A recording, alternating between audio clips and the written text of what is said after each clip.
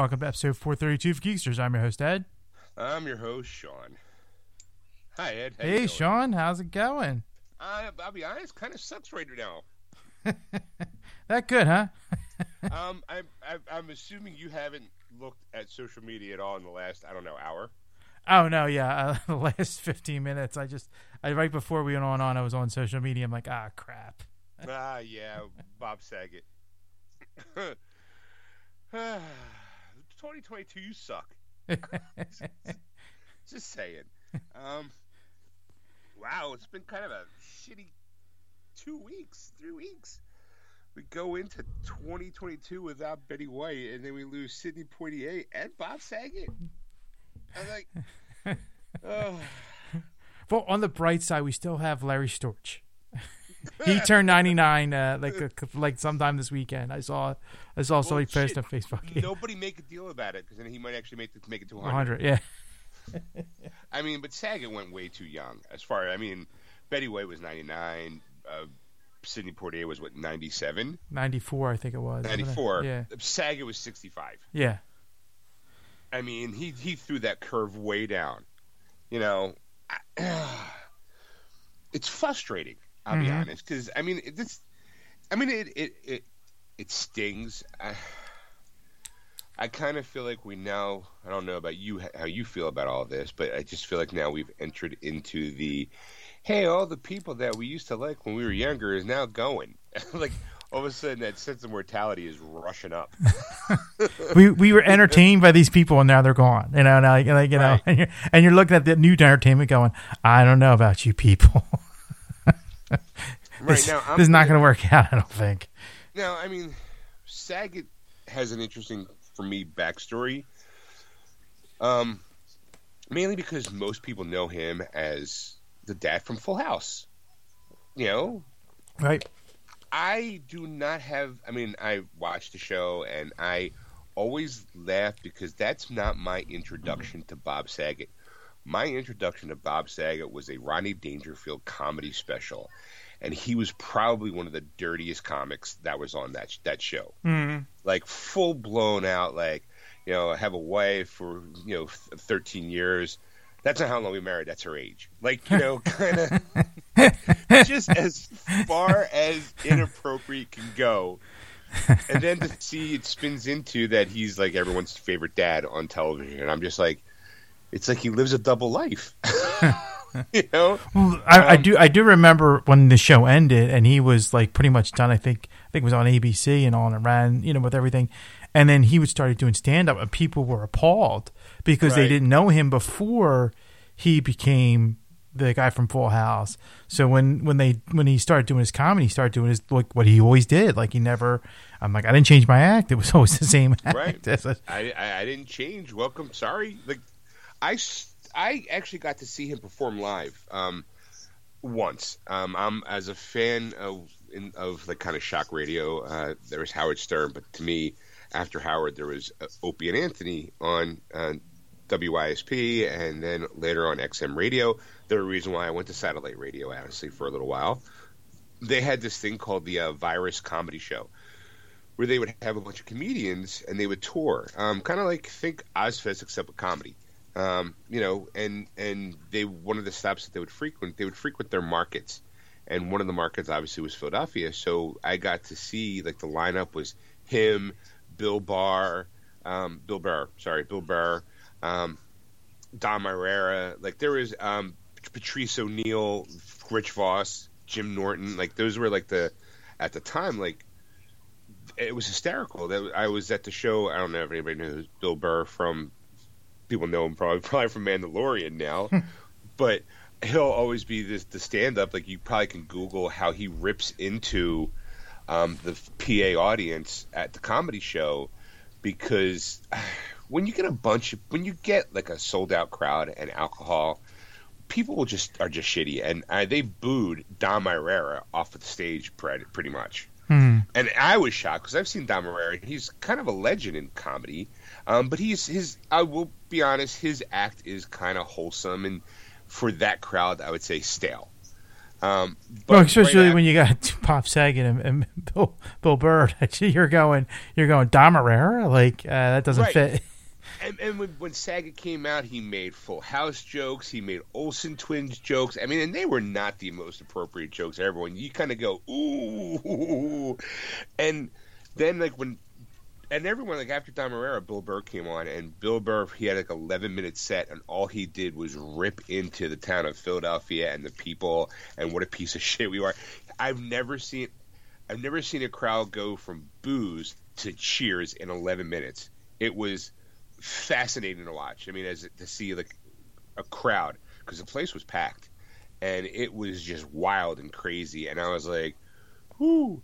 But seeing Bob Saget, I mean, he's also a local guy for you and I. Mm-hmm. And it was like, he would make, when he would make a joke, he'd bring hometown references in it. So he makes it a little bit more personal. It felt like, he was one of ours. Like, kind of the way he acted and his jokes were, and it just kind of sucks. I mean, if anyone ever gets the chance, watch the documentary called Aristocrats. I mean, he's full blown Bob Saget in that documentary. Mm. I think it's actually free to watch on Vudu. I think it's definitely on my list to get, but.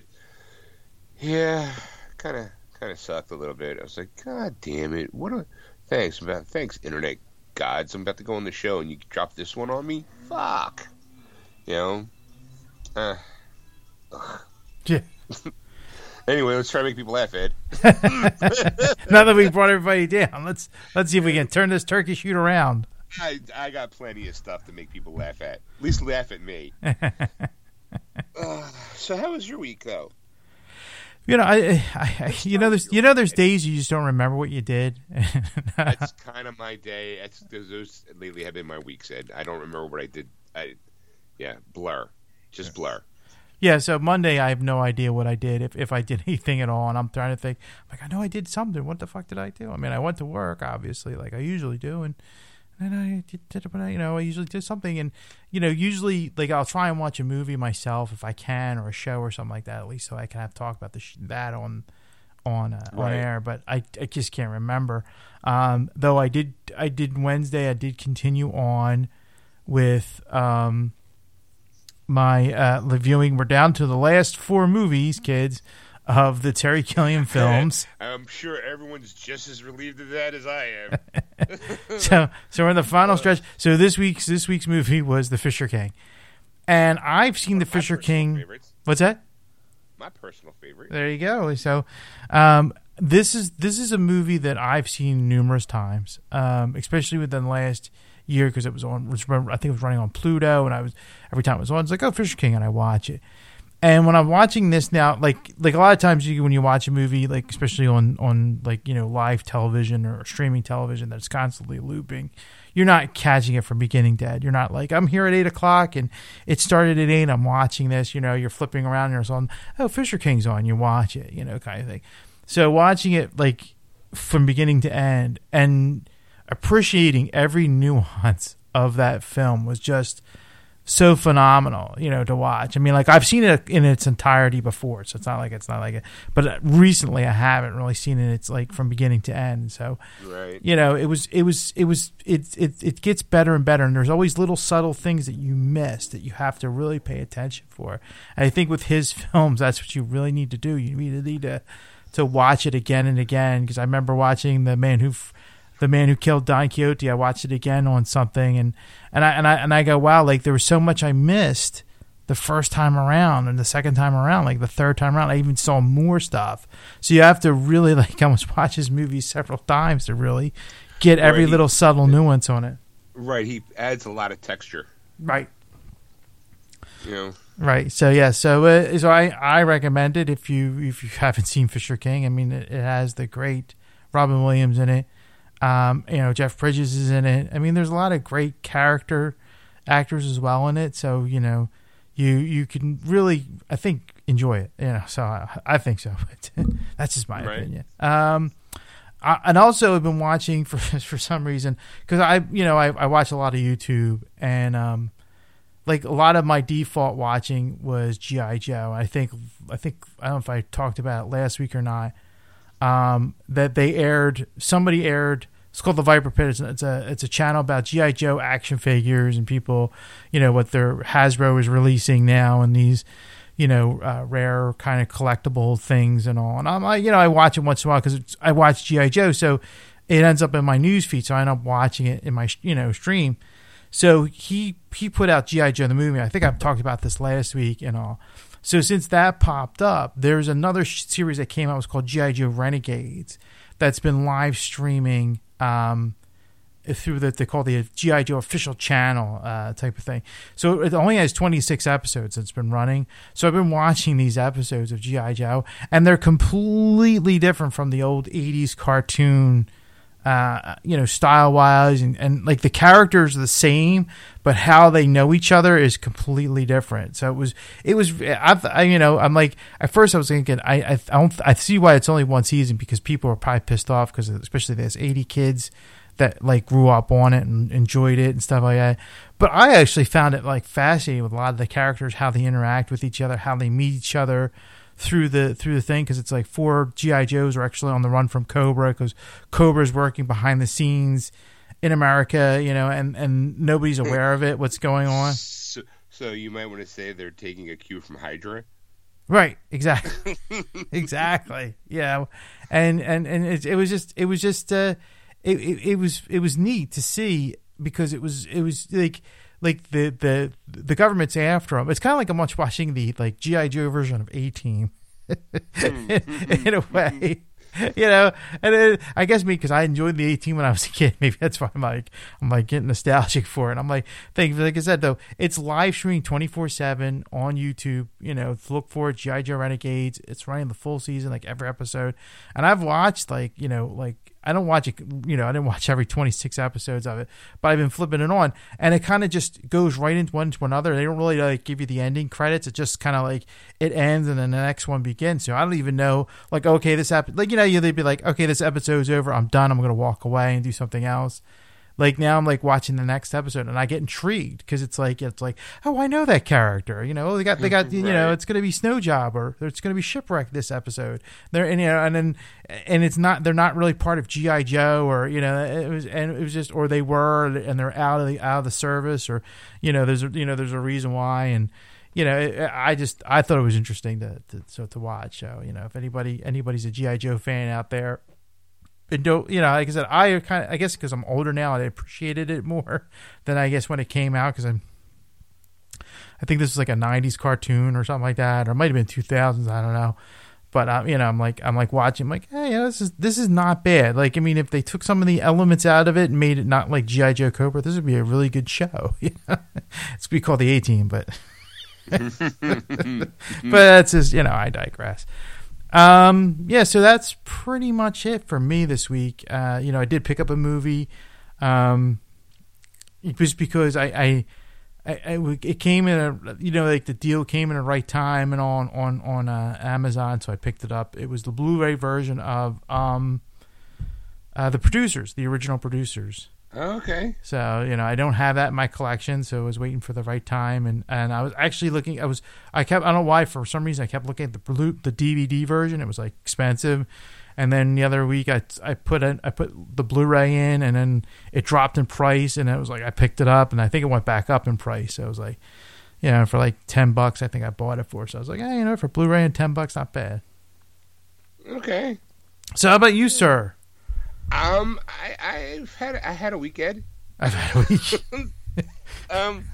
Okay, let's go with some of the fun stuff I did. Well, as you know, I cut the cord as well. Okay. And one of the things I was interested in watching, one of the things that was kind of remember we talked about the the Cubies or whatever the fuck, there's like little TV shows that got sold to the QB, yes. Right. They got sold, it got shut down, but then Roku bought the properties, and there was stuff that was still filmed that never aired yet. So they actually, one of the shows that I really wanted to watch was called Slugfest. It's based on a book about DC versus Marvel, and some of the stories. Now, the stories, every episode is like maybe 8 to 10 minutes long, and they take like a subject of like Captain America and like DC versus Marvel, like some sort of story about how the two of them competed with each other, like the friendly rivalry they had over the course of the years. So it's narrated by Kevin Smith, but it has all these, like, I'm thinking, okay, well, it's just gonna be like a lot of talking, but they actually acted out some of the stuff, and some of the people in the actual TV show part of it was mind-blowing. They were all superhero related in some way, shape, or form. Kevin doesn't make I was surprised. Kevin doesn't make an appearance at all. Jay doesn't make an appearance. Usually when Kevin's involved in something, Jay would show up. But they had like Brandon Routh. Brandon Routh played one of the, I think it was either Siegel or Schuster, who were the two guys who who created Superman. Simon and Schuster? I don't know, that's what do you call it? Company. He plays somebody. The woman who plays Deadpool's love interest. I'll let you finish.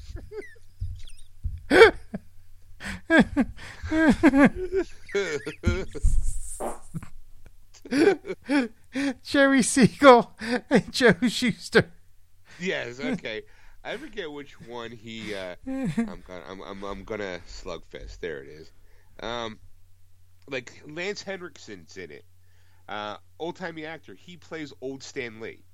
But there was a bunch of some people who played young Stan Lee. Brandon Routh played Joe Simon. Patrick Warburton played Tom Fagan. And it talked about how that one was pretty much the birth of cosplay.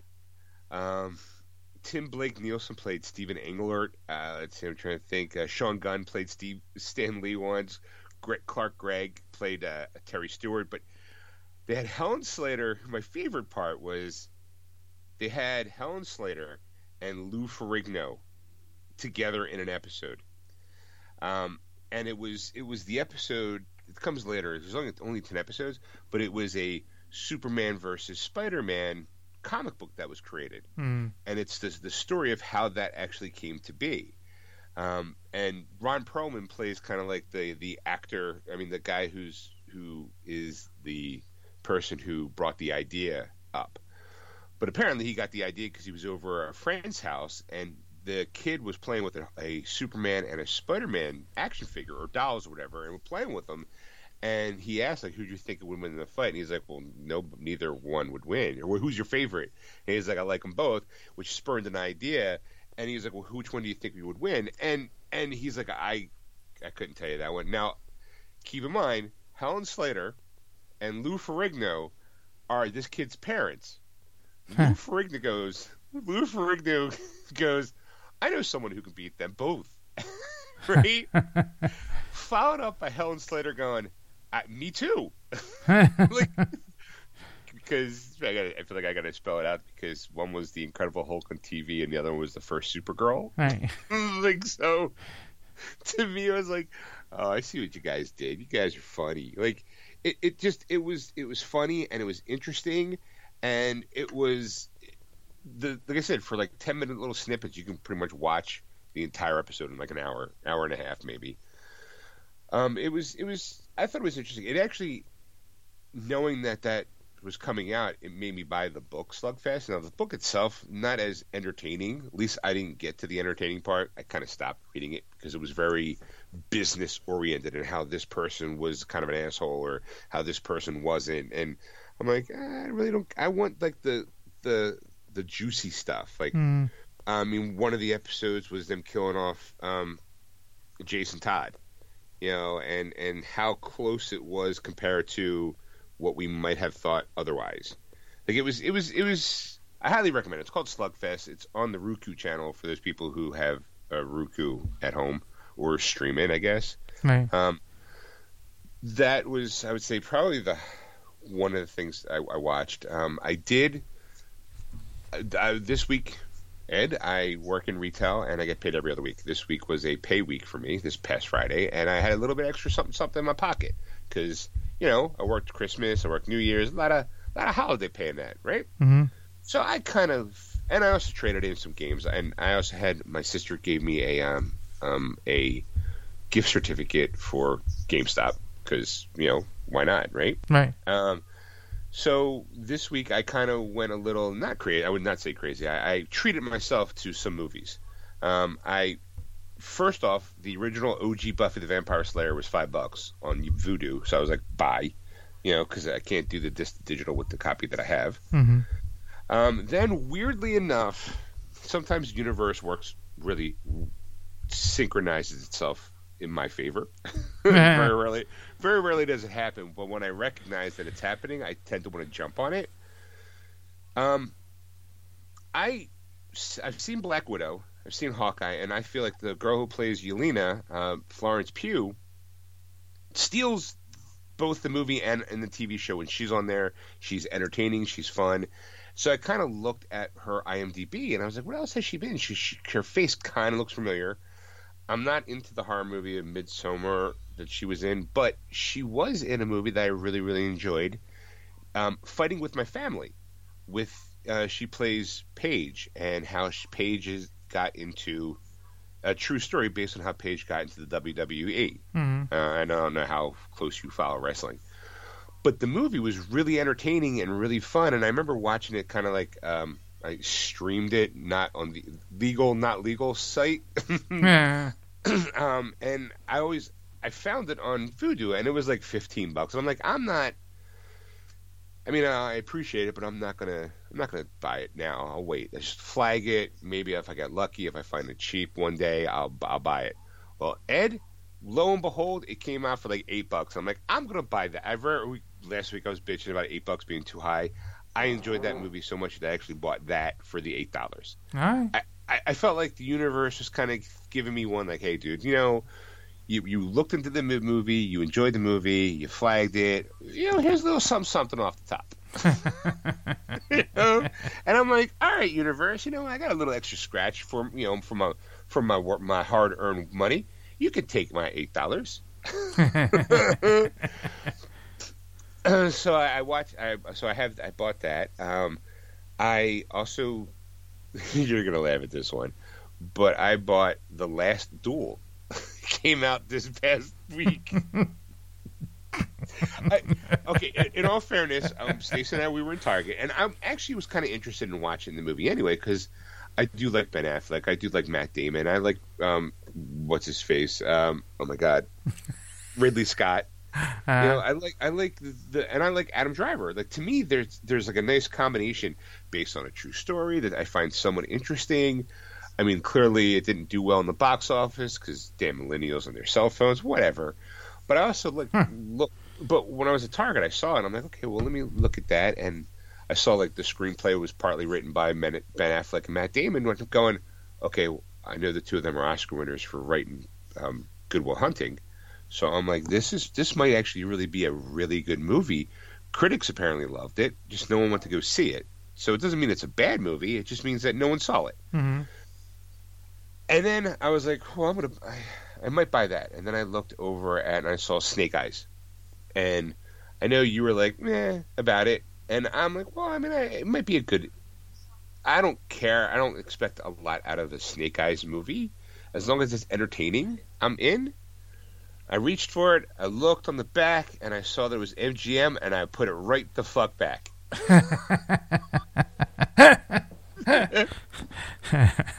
I am boycotting MGM movies on disc until they get their heads out of their ass and they start going to movies anywhere. Well, they are. Oh, are they? Yeah. When? Snake Eyes is, yes. Are you sure? Yes. Because on the copy I own Snake Eyes. And it's on Vudu? Yes. Movies Anywhere? Yes. Actually, I'm double checking Movies Anywhere as we're talking, just to be sure. If it's on Vudu, if it's in Vudu, then I guess it's fine. But just kind of like, I don't know. Because I watched it on Vudu. I bought it and I watched it. Because I think it was one day I was like, oh, I need something for the show, and I'm like, oh, you know what? I'll watch Snake Eyes because I did want to see that, and it was something I did want to see, and You know, and I don't think I've ever seen any of the G.I. Joe movies in the theater. So. I don't think I did either. All right, fine. Well, maybe I'll give Snake Eyes another look. Maybe.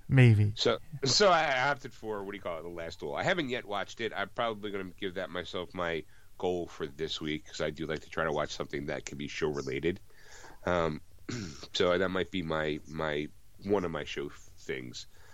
Now I also did a little video gaming too this week. Okay. Again, PlayStation had this digital sale. One of the things I bought, it was $5. It was tiny. The sale's over now at this point, so sorry, folks, if you're gonna be like, "Oh man, I should buy that." It was $5, and it was Tiny Tina's. It's kind of like the prequel. There's a Tiny Tina is a character from Borderlands, Borderlands 2 more specifically, and in one of the, like, when you buy the season pass for the game, there was an expansion, and one of those expansions is that Tiny Tina's. Was it something in Badasses? Shit, why can't I think of what the things? It's basically a bite on Dungeons and Dragons. She's like the dungeon master, and she gets the people to play a round of Bunkers and Badasses, I think it's called. So it's kind of like, it was so popular that they actually decided to create a full version of that game that's coming out later in the year. I pre-ordered it because I thought it was interesting and kind of funny, and I like Borderlands as a series. So you're going to have me running around shooting stuff with, Dungeons and Dragons characters almost. And it was $5, and I'm like, it was like instead of having it, they took the expansion part from the Borderlands 2 game and made it into its own kind of thing, if that makes sense. Mm-hmm. So normally it's like $20, but it was on sale because it's like an end of the year sale for $5. So I'm like, you know what? I'm gonna put $5 into that because I think I'm already getting the new version. I should really play the original because I like Borderlands. It's pretty funny. I mean, there's like some audio, like it's like an audio commentary. Like as you're running, like first boss, you meet this giant dragon. It's kicking my ass, and you can hear the other people going, "Tina, you can't just have like somebody just."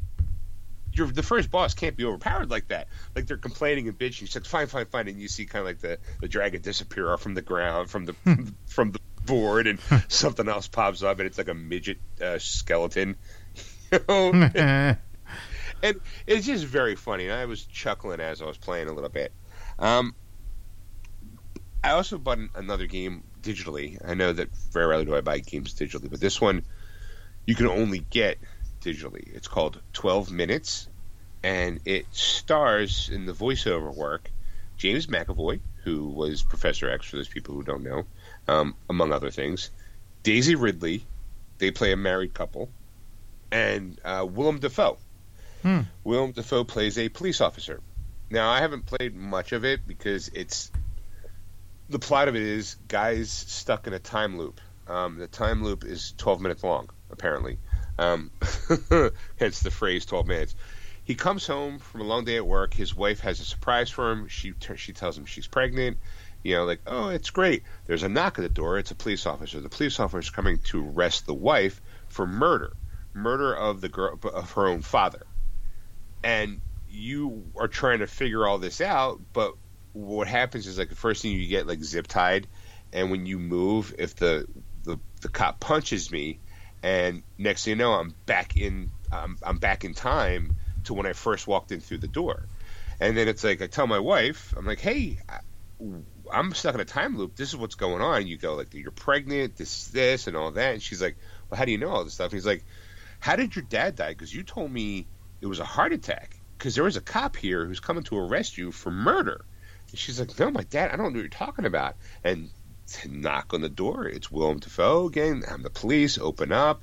And right then, like, before he came knocking, I grabbed a knife off the kitchen table because I'm like, I'm gonna have to kill somebody, because I know what's coming up.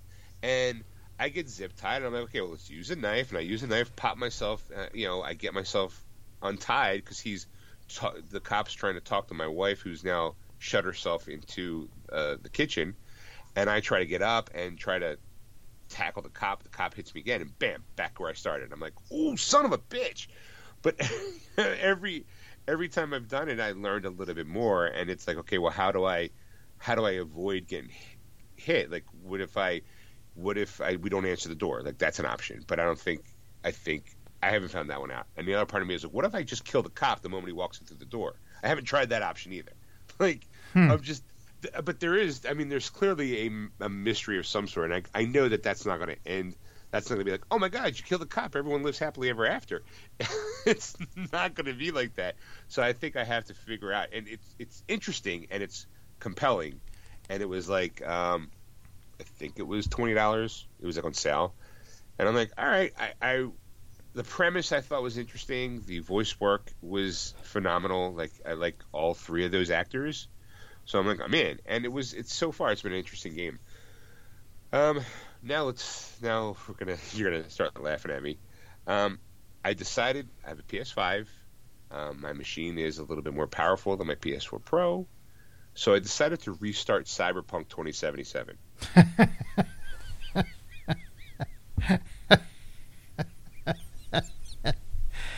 Oh my God. I mean, start from the beginning. I even deleted all my old save games. I'm starting fresh. Wow. Fresh.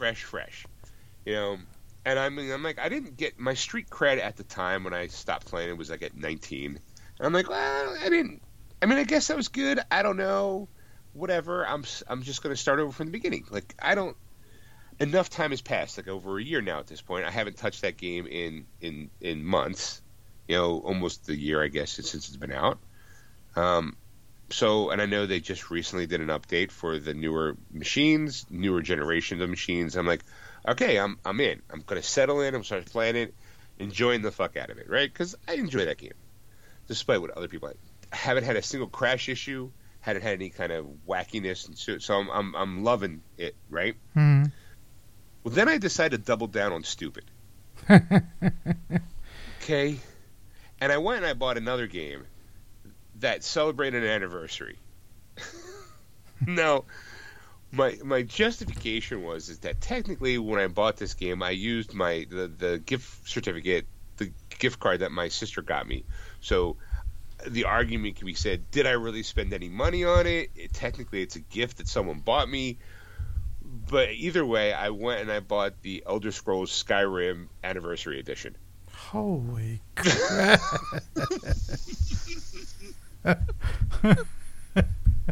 As if enough time for Cyberpunk wasn't going to suck all the hours out of my day. I had to double down and go, I'm going to get Skyrim too. Now, for the record, Skyrim has been bought just as many times as Diablo 3 for me. Let's go back in time, Ed, because the game has celebrated its 10th anniversary, and I remember this date, 11/11/11 was the date that Skyrim came out. I go into my local GameStop. I did not work for the company at the time. Go and buy my game, come home, play it, love the shit out of it. It's on PS3, in my apartment, fucking digging it, awesome.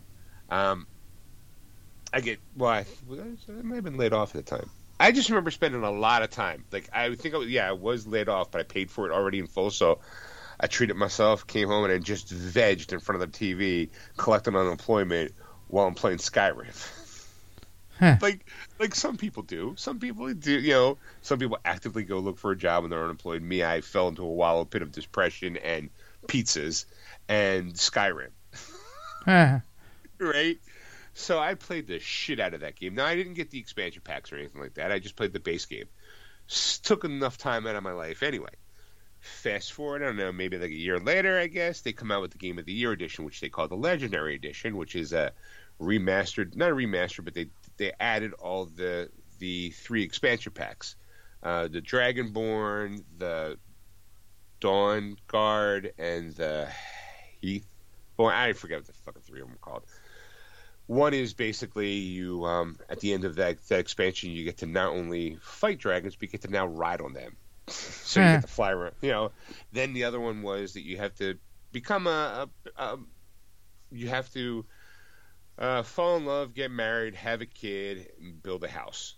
Not necessarily in that order, but it does mean you don't really have a kid. You adopt a kid, and then you fall in love and you get hitched. And then the other one, Dawn Guard, it's where they bring in werewolves and vampires, where you can actually, if you fuck up, you can actually become a vampire or a werewolf, depending on what happens. So I'm playing that now, and I'm like, and I got myself the big ass. I think I gave you my old strategy guide for it. Yes, you did. And I think I kept, because I was like, okay, well, that's the base game, and I got the legendary one, which had over like 1,000 pages, and it had all the expansion stuff to it. I think, or did I give you that one? You might have gave me that one, because I know I still have it. I'm like actually looking at it right now. Right. It's a nice thick book, and it was like, and it's a hardback, and Well, yeah, because I'm a collector's edition fool. Yeah. So and I bought that book, and I was like, okay, I'm like, all right, this is awesome. Like, I played the shit out of it again. Then that's twice I bought the game. Then for a brief moment in time when Stacy first came up here, one of the things she wanted to do was play Left 4 Dead, which is an Xbox exclusive. I was working for GameStop at the time. We had like a pre-owned Xbox One S in stock, so I bought it so we could play that one fucking game. One of the other games that I bought at the time was Skyrim for the Xbox. Now here's the reason why I bought it that time. It was pre-owned, but what was interesting is that it also came out for the PS4. I didn't buy it for the PS4 because a part of me was like, well, I've already played this game. Like, I bought it twice. I don't need to buy it a third time. What made me buy it a third time for the Xbox was that Xbox was allowing mod support through the game. Those people who don't know, modding a game is basically saying, oh, look, I'm going to turn the full moon out there to look like the Death Star, and everything looks like, oh, look, instead of my sword, it's a lightsaber. Cool shit like that. Mm-hmm. The problem is that when you do a mod, it kind of turns off all the other features of the game, like the trophies, and it's like a cheat that you can play and just kind of have fun with. But when I started it, the weight of the realization that I'm starting this game again for like the third time kind of made me go, I don't want to do this. And I kind of like froze up, and I was like, I don't think I'm going to play this game at this moment. We eventually wound up trading the system back in with the games and all that kind of stuff. So it wound up being like, all right, no, it is what it is. You move on in life. Now, then, it came out again, in this time only for the PlayStation in the PS VR mode. So you can actually play Skyrim in fully immersive VR. I do not have a VR headset for my PlayStation.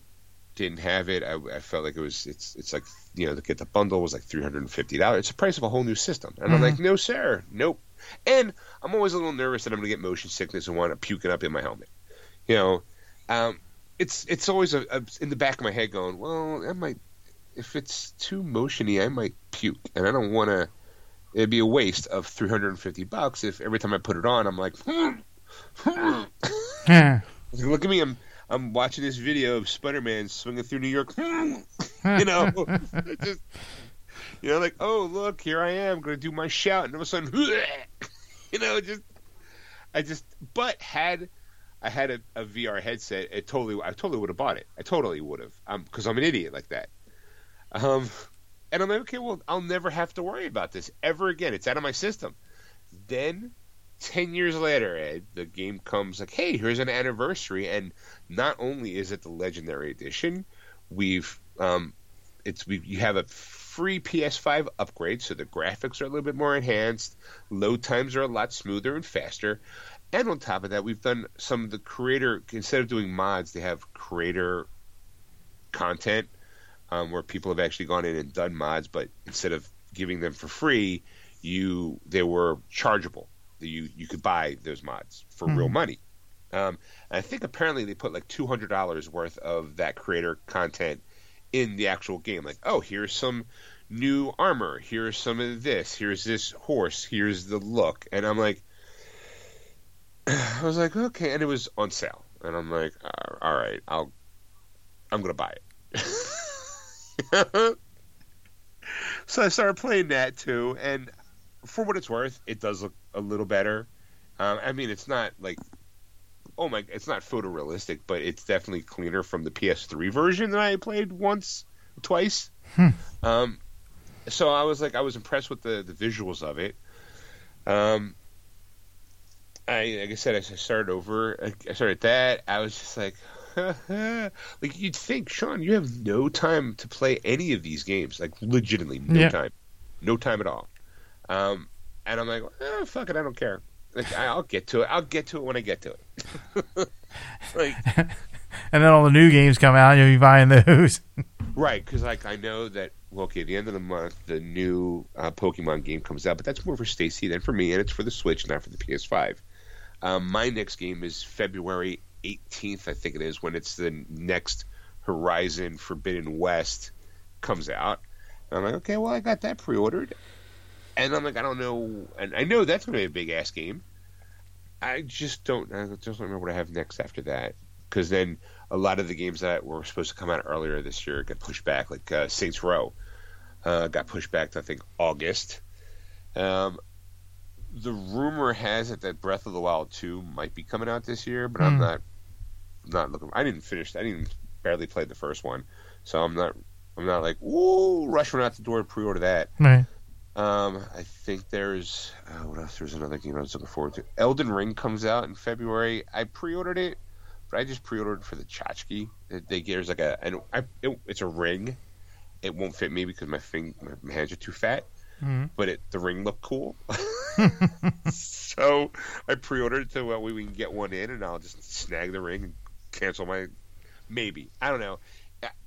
It's a game that I'm on the fence about because it's one of those Dark Souls type games where you're going to die a lot. And those games infuriate me because I'm not good at them. And I keep thinking that maybe they'll make one where I actually enjoy playing.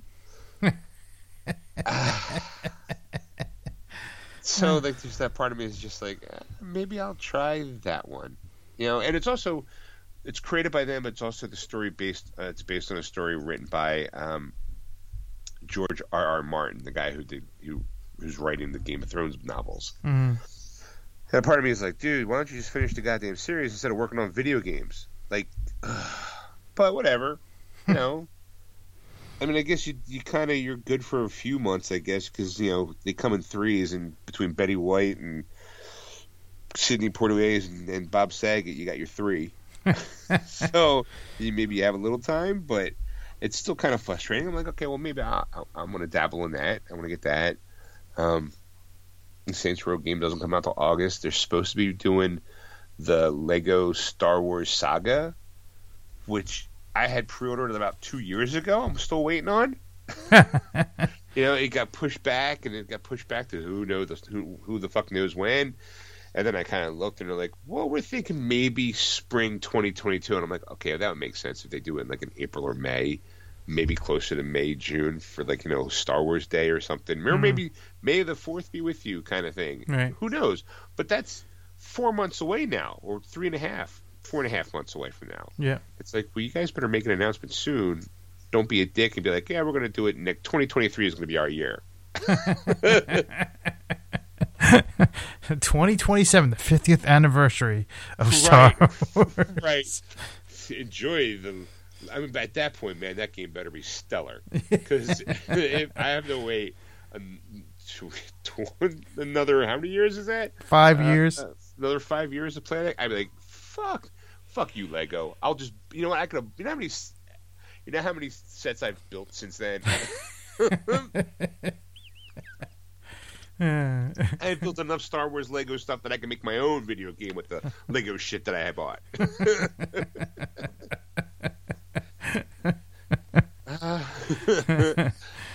Yeah, so that's been kind of my thing. I think that was it. Work's been work. I mean, I had a couple moron customers, but I mean, it seems to be less and less. That just when they do come in, they're kind of stellar in their audacity. Mm-hmm. You'll appreciate this one because you're a Star Wars fan. guy comes in, wants to sell his PS4 Pro, right? It's the Star Wars Battlefront 2 PS4 Pro. Okay, so it's not the one that you have with the Vader. It's got the. I didn't like it. It had the Rebel logo, the Imperial logo, and right in the center was the Inferno logo, and also came with like a special controller and all that kind of stuff. And I forget how much it cost. It had to be upwards of $400+. Guy calls, wants to trade it in. Sure, no problem. Come in. Now GameStop offers up to a dollar amount. Key phrase, up to a dollar amount in trade credit. Comes in, gives me the system, and I'm telling him that the most I can give him is this. Now it's not the full. It's to him, the machine's worth more, and his argument is that because it's a limited edition. And I told him, I was like, look, I can understand that as a collector myself. However, GameStop doesn't feel that way. It's a piece of plastic. It's going to be charged. We're going to charge exactly the same amount if it had that fancy stuff on it or not. That's just the way the business works. Sorry. And he starts giving me some shit. Well, your thing over there says up to $300. And I was like, yeah, if you really read it, it says up to $300 in cash or credit. You know, it's not, you're not guaranteed that. And then there was like another kid in the building at the time, and the guy, he seemed interested, so the guy was quickly turned to him and go like, "You want to buy it? Give me $300 right now." And I was like, "You can't do that in the store. If you're going to do that deal, I'm going to ask you to leave. Like, just go." I'm like, "You don't have to take the offer. You can go, and if you think you can get this much money, by all means, here it is. I'll give it back to you right now." You know.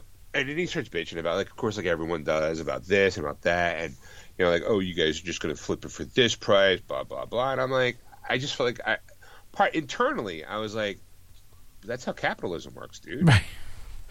You know? I'm going to give you $300 and then flip it for $300 and go, you know, and then, you know, and make nothing off of it. Yeah, you're right. You're absolutely right, sir. You know, and again, him, you know, and I said, like, you know, sir, it's not really. I mean, it's worth it. I mean, they don't even make this one anymore. He's like, well, all the more reason why it's, you know, I should get what I want for it. And at the time, the main thing that I noticed about it, he traded in two controllers. One was a white one, and one was a blue one. And then the system itself. And people, and some advice, when you're going to trade a system in, or when you trade anything in and you want the best value for your money, you should make it look as clean and as neat as you possibly can. This guy did not do that. In fact, I don't know, you have a PS4, if you probably look at it, after a while it gets dusty in the vents. Mm-hmm. It's caked with dust. It's caked so much that I knew that it caked with dust so much that I knew if he took it to other stores, we have a big like can of air, except it's electric, so it's really powerful. Mm-hmm. I know, little time, little effort, we can clean all that out. It's not that big of a deal. Some stores don't even, especially now with COVID, don't even bother with that. They go, I'm charging you a fee. We're going to make it defective, ship it to our home office, and someone's going to take it apart, build it, you know, clean it, put it back together, sell it as refurbished. And so then he was already bitching about the price. I'm like, all right, we can do that here. I'm not going to worry about it. But the main thing that it didn't occur to me until after he left, because he gave me, of course, he had the box and everything. The box was ripped to shit, but it was missing the controller that came with the system. And a part of me was like, shit, if I was maybe just a little bit more calmer, I could have been like, yeah, sure, I would have given you that if you can get me the controller. Yeah. You know, like, where's the controller? If it's such a big deal that this thing's a limited edition and that it's worth this much, blah, blah, blah, where's the original controller? Because no collector isn't going to buy it without all the original parts. Right. Right? It dawned on me after he left. Like, you know how you replay an argument in your head and you go, oh, I wish I said that. Oh, I have the comeback now that I need. Right, like, oh, like you wake up in the middle of the night and that's what your mama said.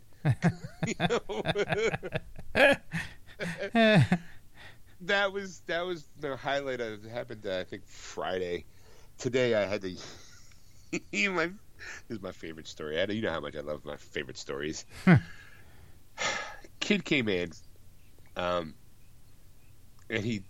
there's these Demon Slayer. Demon Slayer is a Japanese anime TV show, now also a movie and also a video game.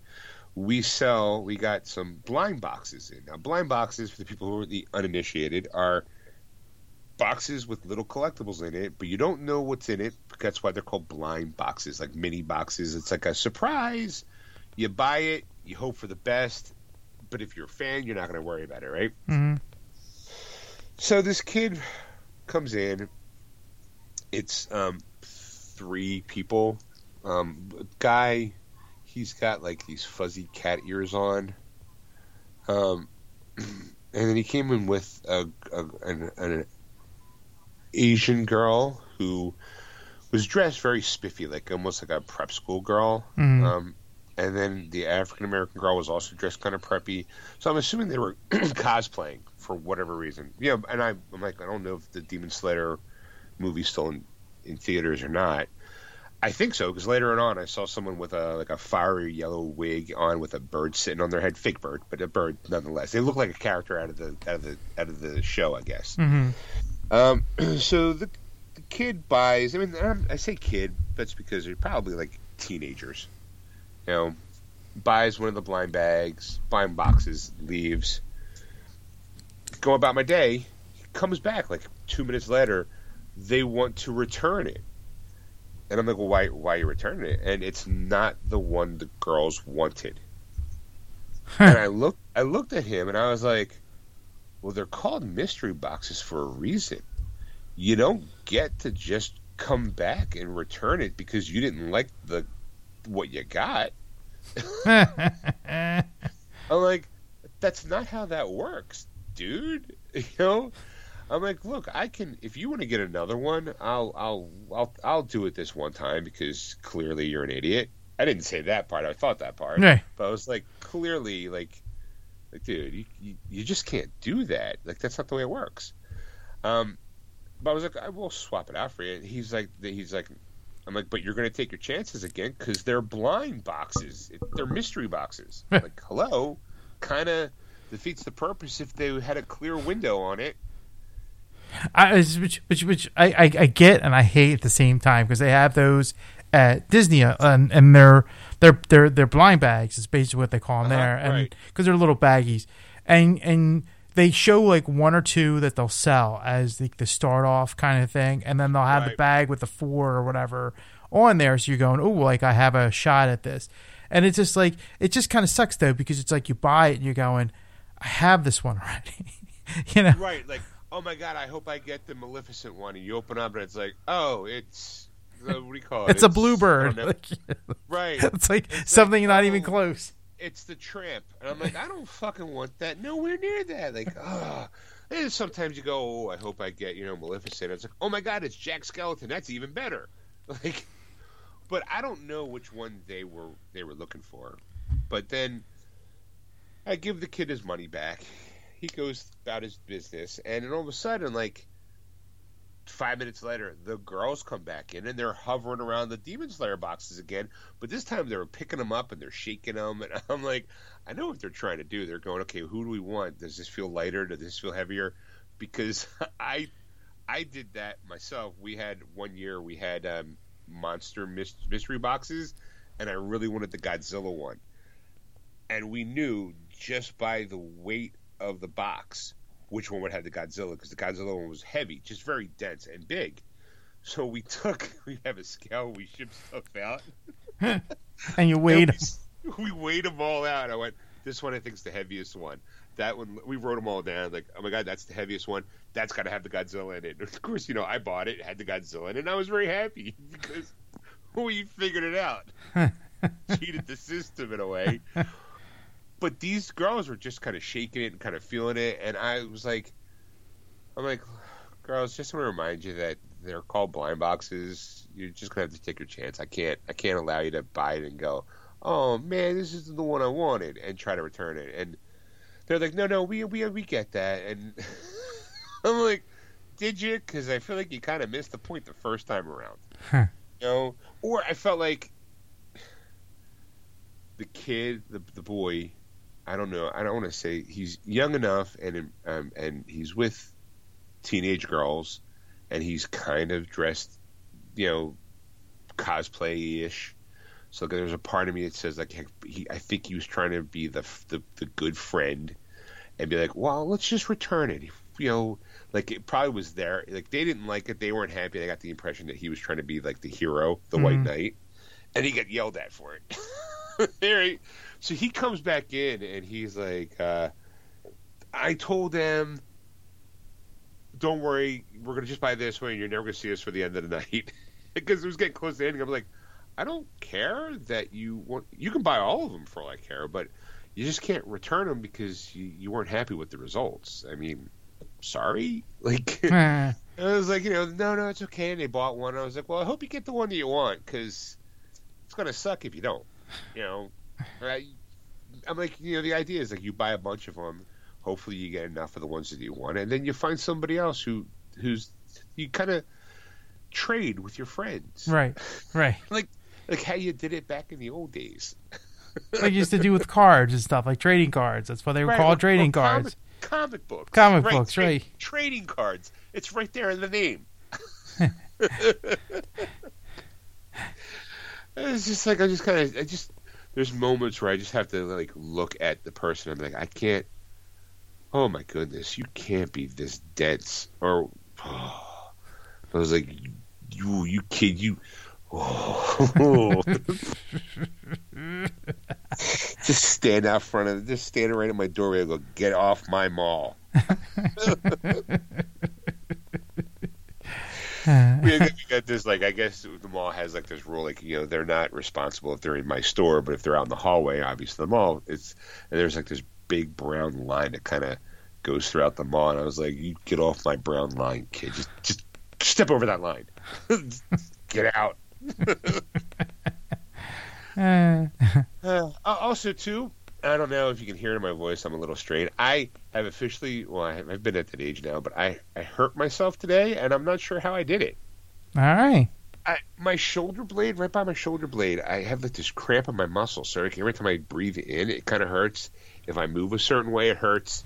And it's in a spot where I can't like rub it because it's it's that spot on your back shoulder blade that you can't reach. Mm-hmm. So you kind of rub up against a door frame and try to figure it out. Yeah. That's where it's at. So if I take a deep breath, I'm like, pain. If I kind of like reach out and lean down, pain. I was like, like I just want to I'm going to take a hot shower after I'm done. Just to try to work it out. Or I have icy hot. I told Stacey she was going to have to put on, but I think she's sleeping right now. I'm just going to have to wake her up when it comes time for me to go to bed and be like, baby, now put the icy hat on. So I can go to bed smelling minty. Smell like old man. Right. Oi! I had to put on my icy hat. My muscles, they're sore. And I don't. The worst part of it is I can't even, like, you can kind of sometimes track. Go, oh, I did this. That's where it must have happened. I have no idea when this happened. Like, I know I coughed a couple times a day, but I don't think I coughed that hard. I sneezed maybe once or twice. I wasn't like sneeze. Oh, I threw my back out, because that could happen. But, did you lift a lot of stuff like a day or two ago, or you know what? Now that you're talking about it, yeah, I do. I did. The day before we had like a lot of shipment come in, so I was doing shipments. I was lifting boxes up, and I do tend to lift the box up, put it on my left shoulder to walk through the room to get to the desk that I have to open it up at. So maybe I did it there. Thanks, Ed. There you go. Yeah, because it usually doesn't happen right away. It's like the next day or something. Because I lifted bags, like I had these bags, and I took them upstairs in my house. I went food shopping, all the plastic bags, like a couple years ago. And the next day, my bicep was like killing me, and I'm like, oh my god, like I thought I ripped my arm like out of my socket. Like that's how bad it was. I'm like, holy crap! I'm like I like as long as I don't move, I'm fine. Kind of right. thing. That's kind of how I feel. I'm sitting here. I'm not in any kind of I'm not in any real pain. It's just an aggravation that I have to put up with. But it's in that spot where it's like breathing in, and it's like, oh, ouch. Yeah, it's like, oh.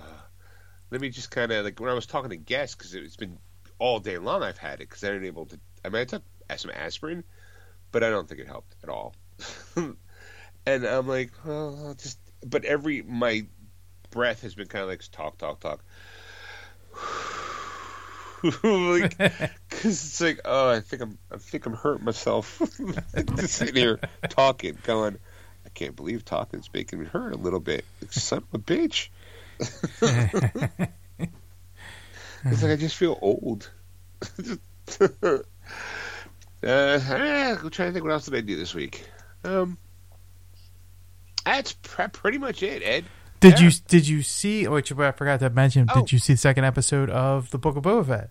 I did. I enjoy the show. Look. I mean, did the bad guys have to wear biker jerseys? I mean, I feel like it's kind of a cliche. Like, you saw them coming off the speeder bikes across the desert, and you're like, oh, okay, they got them. But then you cut to bar scene, and they're like fucking the sons of Tatooine. Just biker dudes. And I'm like, that's a stereotype. Like, so wait, because they ride choppers, like speeders like that, they must be in a gang and they must be assholes? Why can't they be like retired veterans? Maybe they were. Maybe they're doing a Toys for Tots run. Like, why can't you just do that? You got to make them assholes because it justifies then when Boba steals them. That's right. He steals the bikes, and now they know why. Right. It's like, oh, okay, but like they're just jerks. I mean, like, why is that? Couldn't they just been like just regular old people? And he could just been. He's Boba Fett. He's kind of supposed to be a bad guy. Why can't he just do bad guy things? Why are you trying to make him nice? That's what I'm saying. Now all bounty hunters are evil. Right. Like, now, like, all of a sudden, it's like, remember what happened to the old no disintegrations line? You're like, you just internally see Boba Fett go, oh man. Like, instead, now it's like, well, like, you saved me from I pulled myself up out of the Rancor monster, then I get knocked out, and you guys saved me, but then kind of beat the shit out of me, and now I'm gonna do something nice for you. I'm gonna help you stop that train. But first, I need motorcycles. Just so happens to see some go by and go, give me a stick. Like, give me a stick and a rifle and I'll be back in the morning. Give me a stick and a gun and I'll be back in the morning. You gotta have to trust me on this one. And they're like, dude, we just had you tied to a rock. Like, yeah, but then that's the thing. Like, it's like he's got a gun and a stick and he's in the desert. Where's he gonna go? That's what they're probably thinking to themselves. They're probably like, yeah, go ahead, give him the gun stick. But don't give him the good stick. Give him the training stick. Because it wasn't even like you kind of find out why. Like, I'm like, they gave him the training stick. I was like, okay, we're not gonna waste a good stick on you. Here, take the one we give the kids. Right. And then here's the rifle. This rifle's old. You're going to hit some people with it. You're going to obviously use it in a way it's not meant to be used, and it's going to break on you. Probably because you're not using it the way it should be.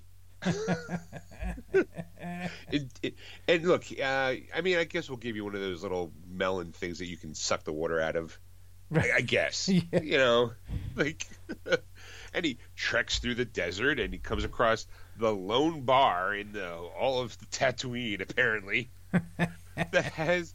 I'm assuming there were those two other people, like, it's felt very, I'm going to pick it apart a little bit.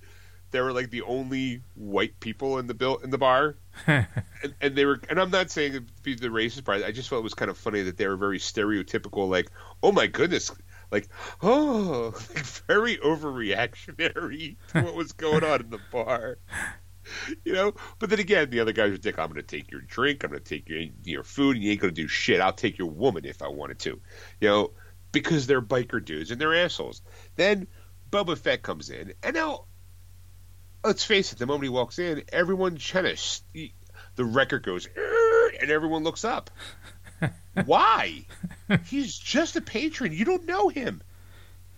And he was minding his own business. You could have beat the shit out of that other guy at the bar, and he wouldn't have done that jack squat. Wouldn't have done a thing. Wasn't there for that. He was there.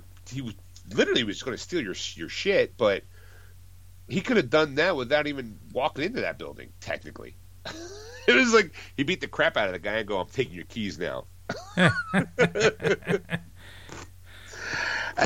The overall, I enjoyed the episode. I mean, you find out like again, it's in flashbacks where you see, okay, well, this is how he gets the stick. This is why he's got the black robes, and this is why it's leading up to where he hits the Mandalorian part. And of course, I watch too much TV, and I've seen too many movies.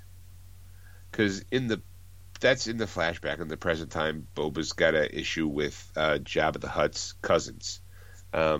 They're coming to claim Prima Nocta rights, I guess. They're basically claiming like, oh, dude, cousin died, it's now ours. And Boba's like, fuck you, it's mine. I'm the one who killed what's his face, Bib Fortuna, who he's the one you had to beef with. I just did what was, I took what's mine. What's up, bitches? And it's like, well, come on, you want to go? Let's go right now. And they're like, no, it's going to be bad for business. We'll just discuss this later. And they slink off, carried off. And a part of me is going, oh, I see what's going to happen. They're going to paint off those. You're going to have those Tusken Raiders riding in on the choppers to save the day. Well, I was thinking that, but you saw the Wookiee that they were using. Right. Apparently, he's in the comic books. Yeah. He's black. Chrysanthemum is his name. Whatever. I'm not sure. I'm not sure how it's pronounced just yet.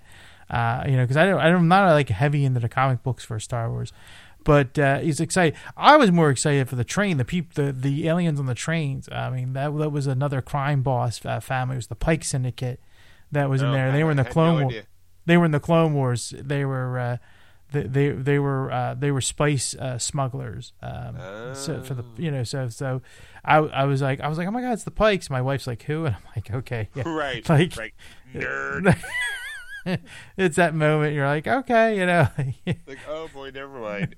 Like, she's looking at you going, oh, yep, I married him.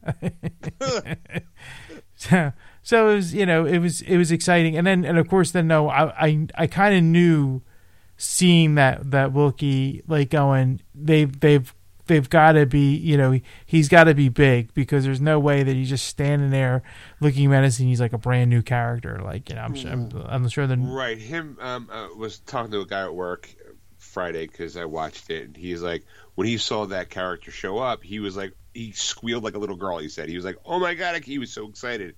And I'm like, well, I don't know who he is. He's like, he said he was in the comic book. I was like, oh, okay, well, that makes sense. And at first, like, when Stacey and I saw him, I was like, well, it makes sense. Like, the Wookiees are it's like a breed of people. They're not all inherently good. There gotta be some bad guys. There has to be. There wouldn't be. I mean, he's intimidating as fuck. I looked at him, I was like, oh, that's a guy who looks like he'll rip off your arm if you lose at 3D, holo chess. Like, he'll rip your arm up just for the sheer fun of it. And you'll be thankful. You just walked away without an arm. I mean, he looked very imposing and very scary, and I was like, okay, I like that guy. Visually, he's cool looking. I'm like, I'm sure they'll probably do something. I'm like, all right. Well, the thing was that there was before that or during that movie, or during that episode, you saw a lot of the Bosk kind of characters as lizard things, and apparently they're like almost like mortal enemies of the Wookiees. So you kind of thinking maybe they're going to be involved in some way. You know what? Every time I saw them, all I could think of was Star Trek. Like the creature that the Gorgon that Kirk fights on the planet. That's all I thought. I was like, oh, is that a nod to Star Trek, or is that like an Easter egg? Like, or is Star Trek and Star Wars share the same universe? Like, how great would that if you found out that, like, Mos Eisley and Mos Espa were like, stops on a star, like, oh look, here comes Picard and crew. I mean, look, I am enjoying it. It's only 2 episodes in. I still am kind of like, do I really need to see the fucking flashbacks? You could have just did that all in like 1 episode. You could have. You just could have. You could have said like how I got out of the Sarlacc pit. This is what happened. This is how I got my stick. You know, I had to go on a vision quest with a lizard up my nose. Like, it's fine. Like, you could have done that. I just feel like, are you going to? I'm assuming they wouldn't be setting all that stuff up without some sort of payoff the closer it gets to the end. I think he's going to get in trouble, or since he's there, he's going to call on his friends, the Tusken Raiders, and they're going to come driving into town, you know, on their choppers and Harleys with their fucking badge on them, on their vests, and be like, "What's up, bro? You called?" You know, we traveled single file to hide our numbers, but you know what? We drive choppers now, so we come in like a V formation to show our numbers, because, bitch, we are up in here. Like, you mess with the Fett, you mess with all of us.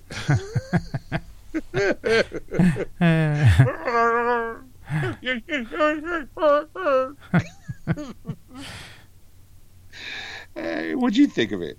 I liked it. I mean, like I said, it's now because, you know, you know, like I always like been that on the outside kind of thing. Like, I watch the movies and then people go, "Oh, it's this person from this comic book series," and blah blah blah blah blah. And now that I've watched like more Star Wars because of Clone Wars and Rebels, I'm going, "Oh, I know that character. I know these people." You know, like now I'm more like excited because now like these characters that you now see, you know, like people that are casual Star Wars fans doesn't know who they are, but I'm like more excited now because of it, because you're going, I'm like, I actually know who these people are, you know, like right. You know, like the Pikes and the, you know, and then I'm not going to read the comics, you know, just to see about this Wookiee, but I'm like, well, you know, I did look them up just to see, and I'm like, oh, okay, makes sense, you know, you know, it's you know. Because like I said, as soon as I saw him, he's menacing. I'm like, there's no way that they're gonna just, you know, he's a brand new character that they brought to the show. It's not happening.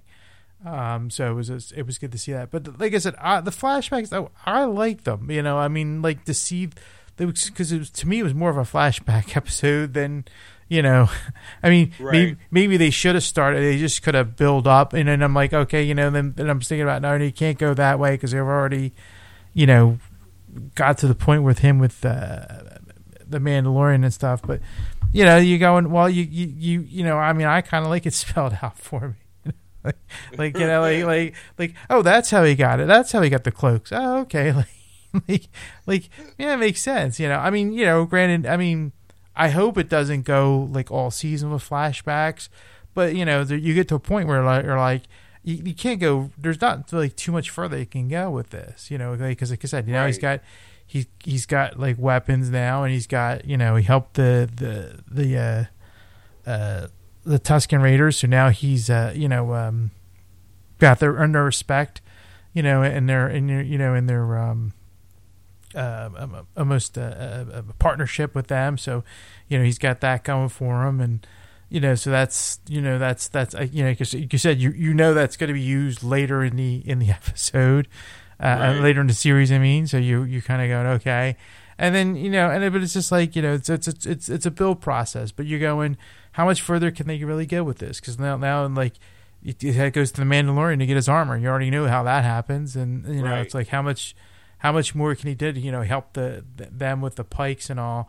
You know, some people are showing that they're more than just like a savage race. That's the reason why they're kind of doing this like whole backstory. Like they want to, you know, show that these character, you know, these Tusken Raiders are, you know, have different cultures. That's why they have different clothes, and you know the different, you know, like the one looks like a leader versus the rest of them, and you know they're showing a clan of sorts and a hierarchy and within their the Sand People. So. I don't know if that's true or not, but that's what I heard.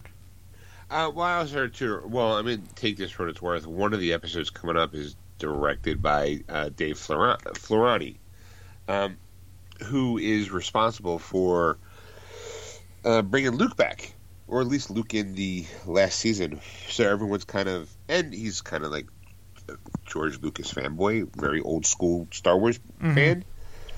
I don't know how. Again, we're talking rumors here. Apparently, Harrison Ford was recently away. Yeah. So some people have started the rumor that Han Solo is going to be making an appearance in the Book of Boba Fett. I mean, they made no way in hell. Right. I don't there's not this show doesn't have enough zeros in the paycheck. Right. I don't see that happening. Now, if anything, maybe Chewie. Sure. Yeah. Like you got the bad Wookiee, why not bring OG Wookiee in to show him, what's up? Maybe like, do they really need Harrison at all? I mean, I don't mean that in the, like, with the technology that we have, we could just digitalize them. Let them do the voiceover work. I don't see it. I really. Me either. I don't either. I don't. But like I said, it's one of those fun little things that the internet's like, ooh, Dave Filoni. I can't pronounce it. Dave Filoni. Fine, whatever. He's directing one of these episodes and something big. Like, why not? But yeah, but you have all these other people. Like, you could bring in. I'm sure somebody else. Like, I heard Cad Bane. Maybe bring him in live action. But I feel like they're gonna have to do something to tie it into the next season of Mandalorian. Maybe. I don't know. Like, and if the Book of Boba Fett takes off, are we gonna have to have that in the rotation too? Like, is this season like a one and done, or are they gonna take it by year? I mean, it depends. Like I said, it really depends on the popularity and how much. Because that's what they're banking on. I'm like, I just heard that they're putting in billions.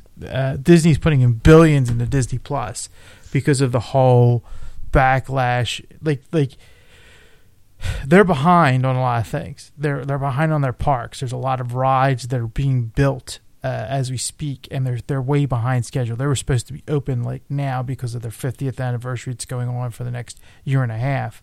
Right. Since October, and those rides that they made promise 10 years later, we're still 50. Woo! But so now they're saying some of these rides are going to be open. They're being like honest now at this point because due to the pandemic and blah blah blah that they can't open stuff. So with that going on, and Comcast Universal basically with the Universal Parks because they opened up a coaster last summer, and they were on schedule with it because basically when the pandemic shut them down, they figured out a way to have like online meetings about the ride and what to do and that kind of thing, and they figured out safety protocols for the construction workers and they kept going forward, so they were on schedule, and they're making an Epic Universe now and another park, Universal at this point. It's not coming out to 2025, but they're working on it, and they're not like falling behind on this. Where Disney still hasn't really showcased anything really new. I mean, they did Ratatouille, but that was already been built before the pandemic finished. They were just holding off to it, and then all of a sudden they waited till the 50th anniversary to open that up. But the idea though is that like the NBC Universal and Comcast basically are staying afloat because of all the content that they create for their app and their channels. So that's what Disney's going to do. So we might see a Book of Boba Fett and season 2 and the season 3 of Mandalorian type of thing. I mean, we're supposed to see Obi-Wan and Ahsoka, and there's like a whole other one. There's Bad Batch season 2's coming out, and there's another one with Captain Endor, not Endor, the guy from Rogue One. I just can't think of his name. Not Wedge. No. The right. I mean, The one with K2SO, the robot, him and right. Captain. Damn it. Yeah, I know who you're talking about. Clearly, that's a prequel.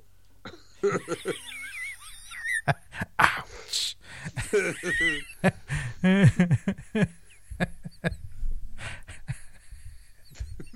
That is terrible. What, too soon? Too soon.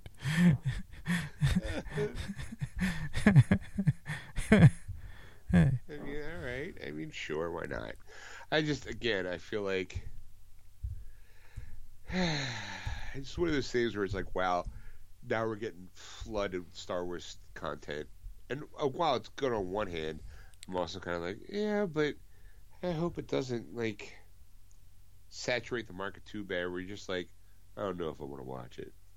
Like, I completely blew my mind. Andor. A-N-D-O-R. Captain Andor. Gotcha. Cassian Andor. That's what it is. It blew my hair back, Ed, when I realized that the Eternals are coming out this week on Disney Plus. Yeah. I was like, when I was looking at it, I was like, oh, coming soon to Disney Plus. I was like, what? Well, the new Pixar movie, Turning Red, that's coming out on Disney Plus only. You know what? I saw somebody make a comment like they couldn't understand why. In my head, I'm like, well, like someone was saying that it would be perfect to put in the theaters because people are going back. I'm just like, yeah, but Disney doesn't want. Like, it makes sense to put it on demand because again, you're going to get more subscribers that way.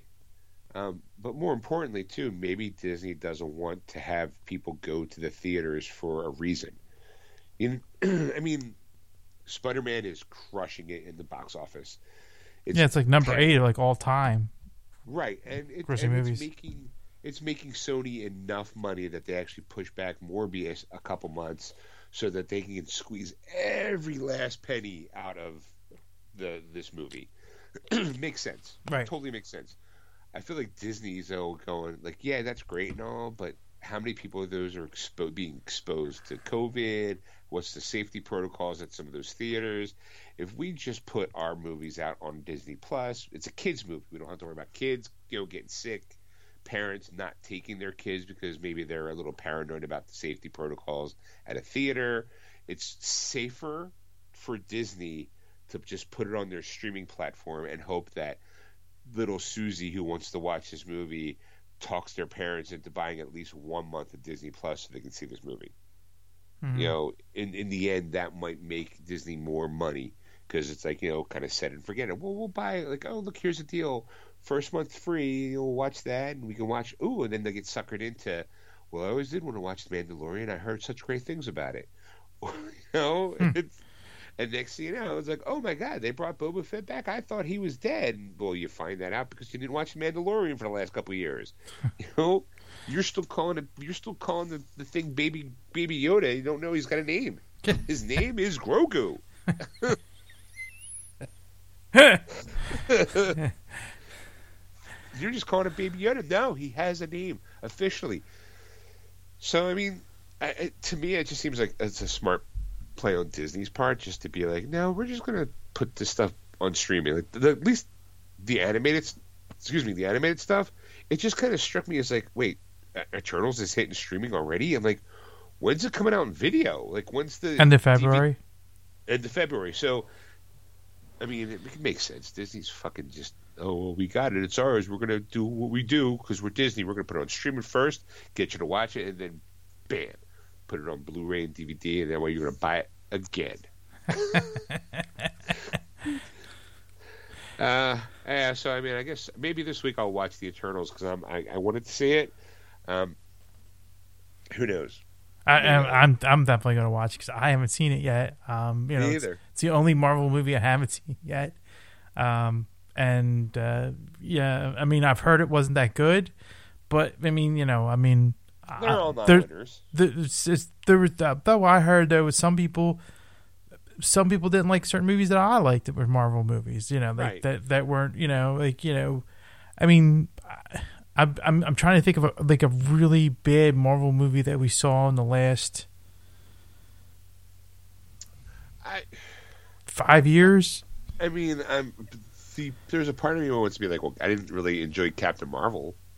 You know, I thought the movie itself was kind of unnecessary in the grand scheme of things. I mean, I get why they did it, but the movie itself, I was like, well, did I really need to see that? It's the only Marvel movie that I don't have in my collection. Okay. You know, it's one of those like, I mean, I even went out and got like Shang-Chi in the Ten Rings. Mm-hmm. You know, because I really enjoyed that. I mean, obviously I saw it on Disney Plus, but I was so blown away by how good that movie was. It's like I needed it. I needed it. You know, Mm-hmm. I mean, I don't even have to talk about it's not even a question if I'm not going to get the Spider-Man. You know, No Way Home. You know, but we call it the Captain Marvel is the only one that I have not purchased yet, and I keep being like, well, it's like digitally it's $10. I'm like, yeah, I don't want to pay $10 for it. Just don't. You know, I get and there's like it's frustrating because a lot of those movies, because they're Disney owned, the digital copy only gets through Apple TV, so I can watch those movies. But a part of me is just like, I just want to be able to go through my Vudu account and go play. Like I shouldn't have to. You know, wait, what? I mean, I also have Disney Plus. So I could watch Captain Marvel whenever I wanted to. It's on there. Now they also added Wolverine Origins, didn't they? Wait. Slow your roll there, son. Right. You're saying that Captain Marvel isn't only on Apple?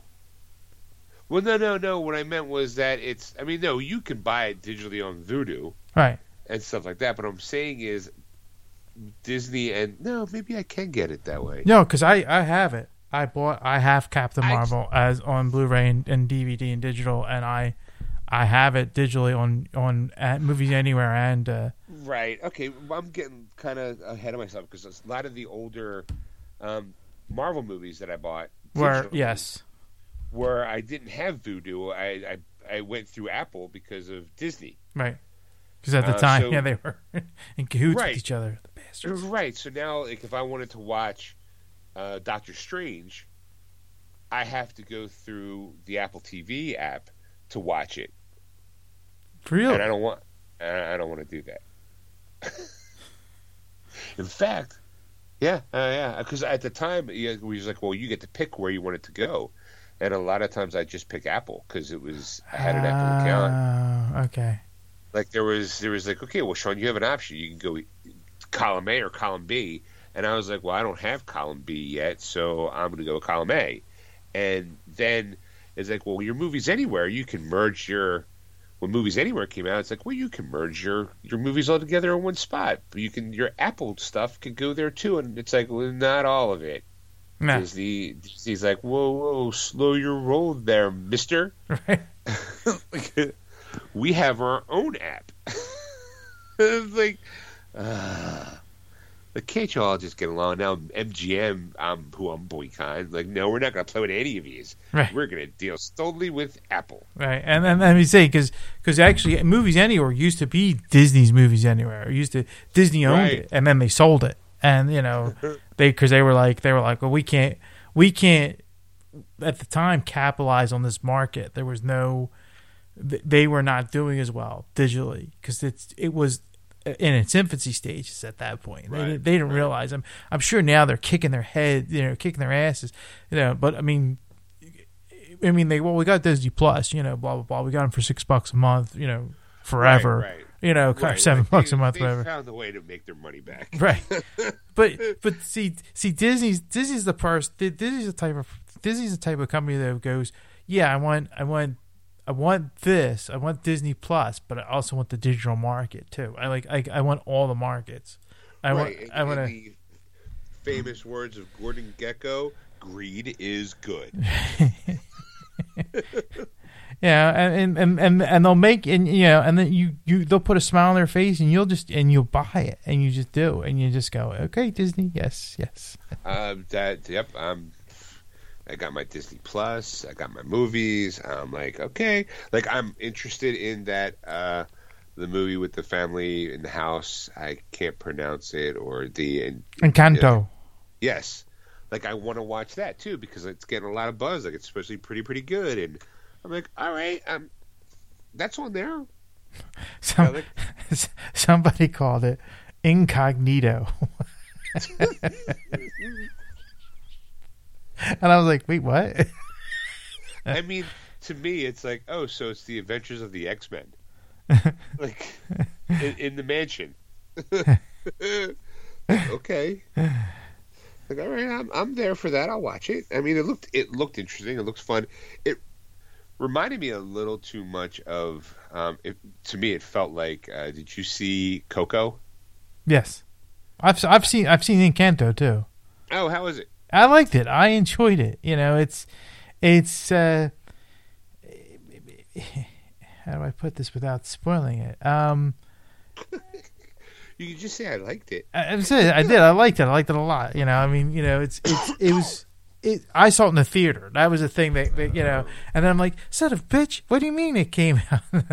You know, it came out here on Disney. With Cruella. Like it's just like, and I'm like, and then a part of me is like, well, that we really wanted to see it, so we you know, because we also wanted to go to the theater, like kind of like show support, you know, to go to the theater and all. And was like, hey, a Disney movie, why not? You know, it's like it's not a thinker to do it, you just do it. So for us to go see it, and then but it just kills you. You know? You're going, motherfucker, now, because I'm thinking, oh, it's going to be Premier Access because you know everybody's panicking now, the new the new virus, the new variant or whatever. So you're thinking, you're going, wait, I could have just waited it out and saw it on Christmas for nothing for the price of the monthly fee. You assholes! Like son of a bitch. So that's like, all right. Well, speaking of DVD and Blu-rays, what's coming out this week? Good thing. So bad segue. There you go. Releases of the week, kids. The first one is the new Dune is coming out on 4K, Blu-ray, DVD, and digital. So if you I didn't get to see it, so I'm going to buy it just to watch it and own it in my collection. Of course, I have the other Dune, so I think I have a service to do it and put it in my collection. Halloween Kills. The extended cut is coming out, the 4K, Blu-ray, DVD, and digital as well. Okay. The latest in the Halloween series of movies. This one is for my wife. Spencer is coming out. This is the one about Princess Diana and Prince Charles in the relationship. It's not like a true story, but stuff that was written and you know like Is this the one with Kristen Stewart? Yes. I heard she crushed it.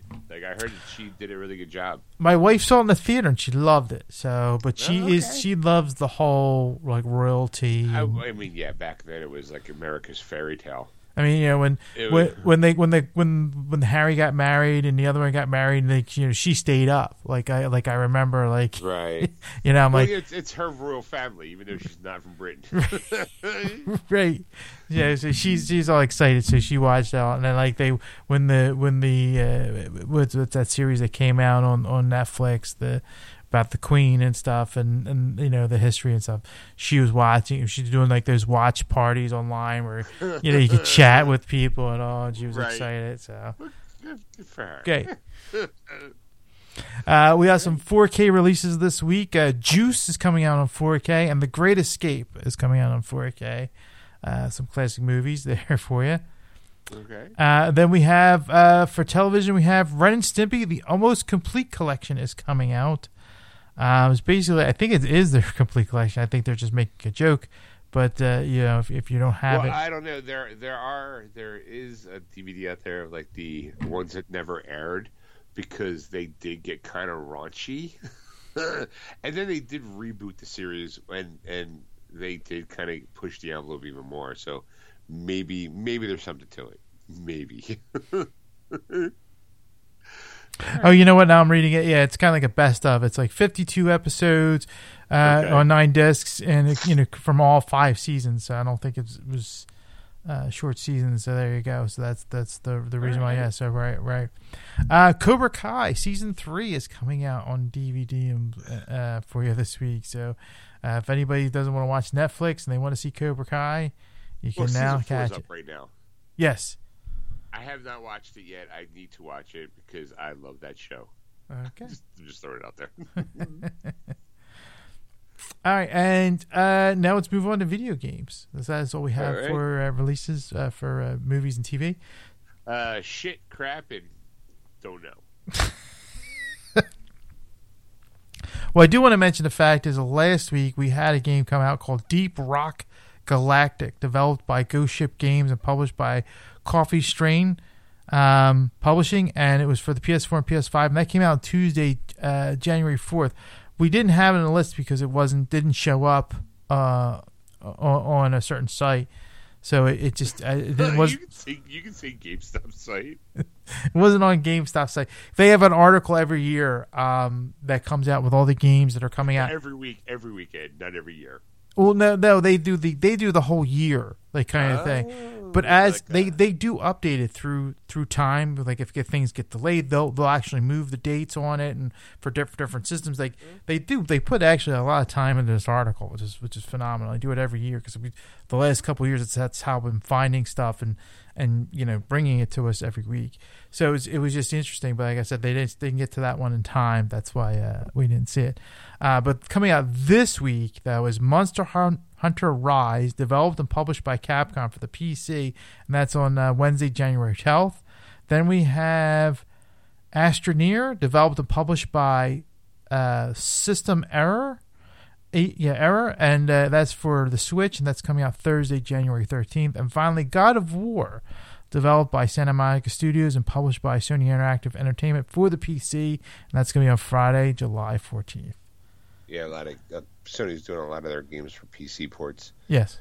All right. I mean, everyone's trying. So there you go. Okay. Well, I guess it's my turn to bring the news, even though we did talk a little bit about news and beginning of the show with the passing of Bob Saget. But I do have some other stuff. Okay. Sorry. We talked. Did you watch the? Have you watched the Harry Potter Return to Hogwarts thing yet? No, I didn't. I did not. A couple of times I almost did, and I fell asleep. And not because I was watching, it's because before I even got to it, I was just so tired because it was like 12:30 at night or something like that. I'm like, I'm gonna watch this. Right. Yeah. The reason why I bring it up is because when you see it, there might be a change to the show that from the original version that I saw. Allow me to explain it. Oh, do tell. Yes. There's a moment where they talk about Emma Watson and her being a Harry Potter fan before she got the role. She read the books, and they have a photo of her with like a cute Emma Watson photo as her as a child. Mm-hmm. However, the problem with that was that it wasn't her; it was Emma Roberts in that photo. And apparently people recognize that photo because Emma Roberts herself posted that photo. She's like, that's weird.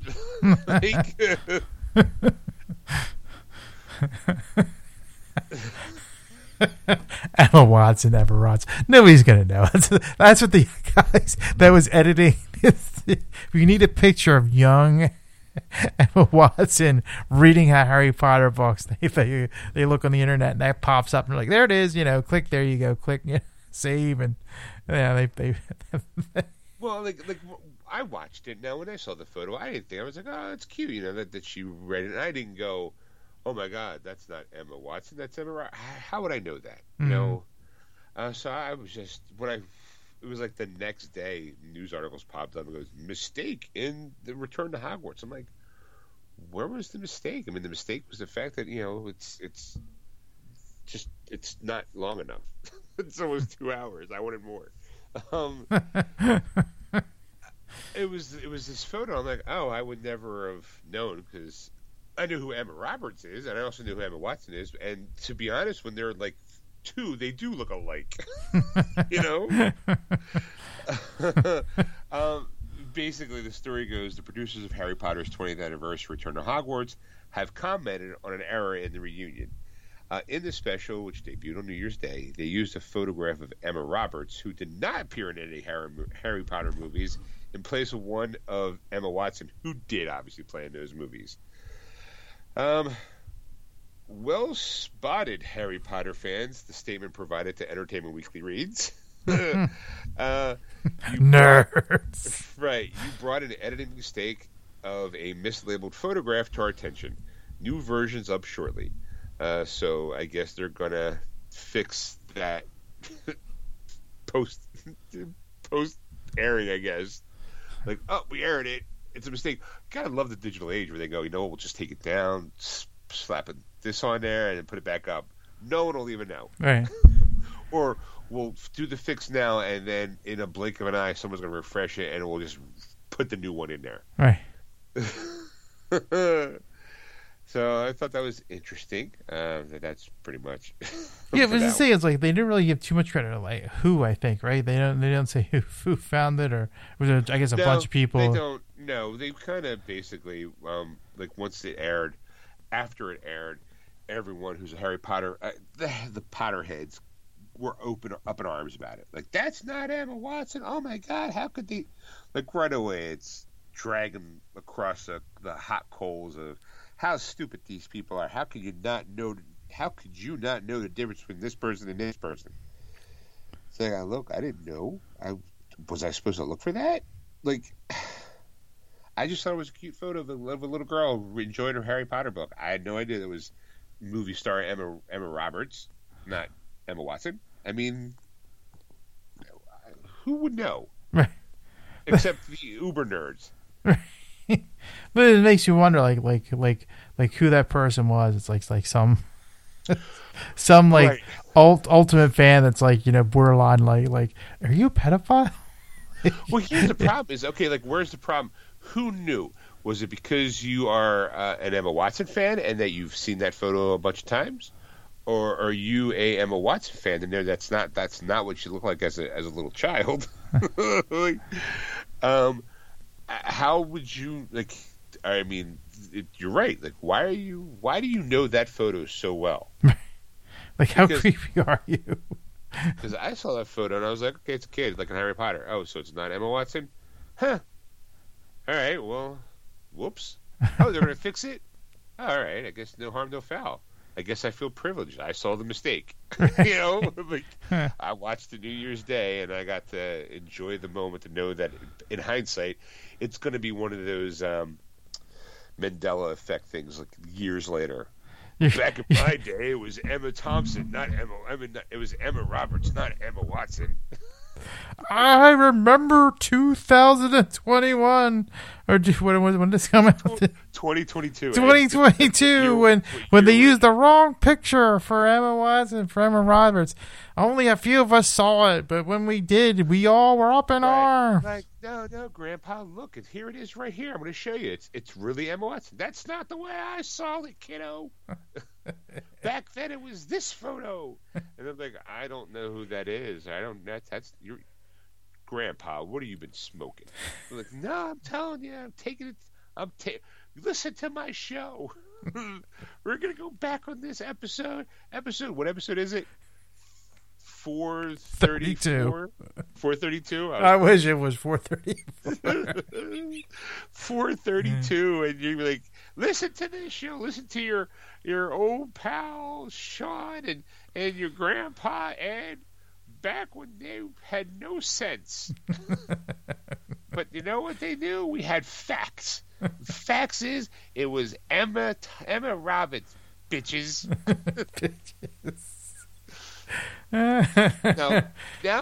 Now you have to do what I tell you. Rub Grandpa's feet. His dogs are barking. He's been standing around all day waiting for your lazy asses because we have to get to Disney World. It's their 100th anniversary, and I swear to God, if you make me miss the Tower of Terror, I'm kicking some ass. You know who's got dinner with Mickey? Me. All you little fuckers, get out of my way. Start pushing kids over, chasing after Spider-Man again. Oh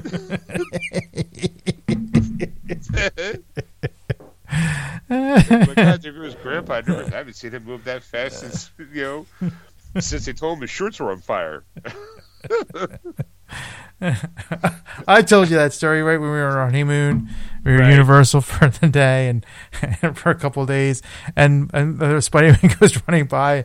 My wife turns around and goes, "Hey, Ed, there's Spider-Man, Ed," because I was running after him with my camera, like George Costanza in a fire in a building. Knocked over an old lady, pushed kids out of the way. Out of my way, kids. Oh my God, Grandpa, slow down. No, kiss my ass.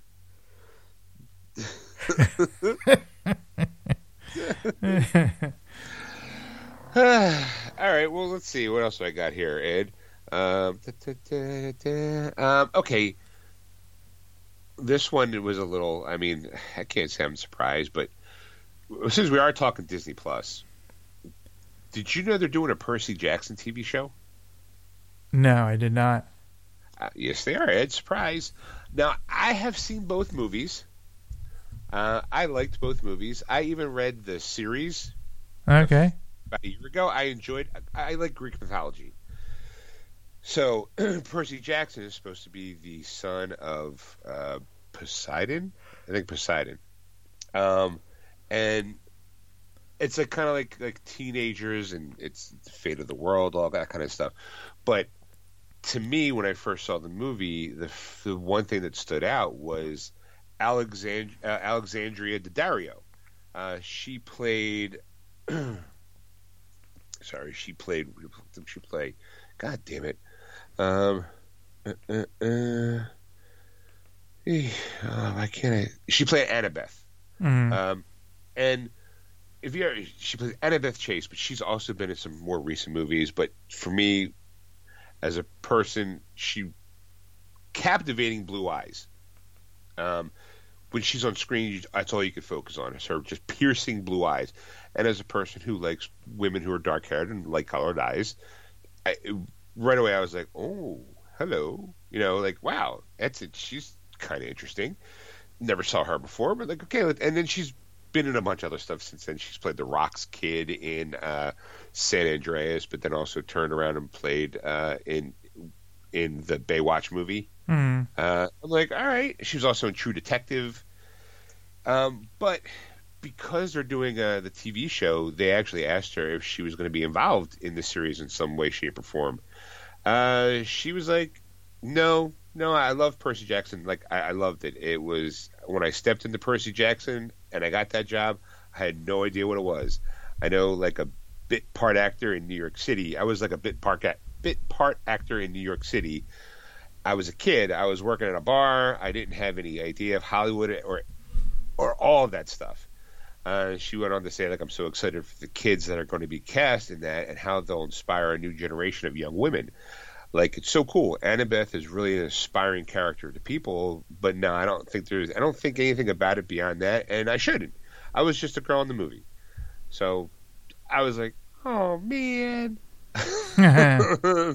Like, how great it would be to have her be like the mom of one of the characters now at this point. Mm-hmm. Or like older sibling. I don't know. How old is she? She just got engaged to somebody who was significantly older than her.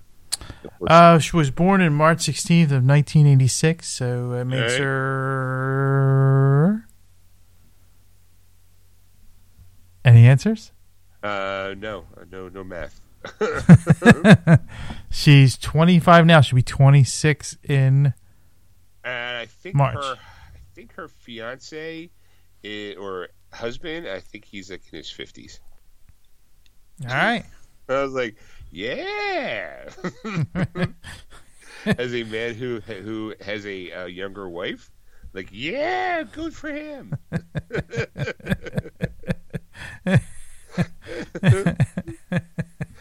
Good on him. All right, so that'd be funnier though if you were like, he's too old for you. All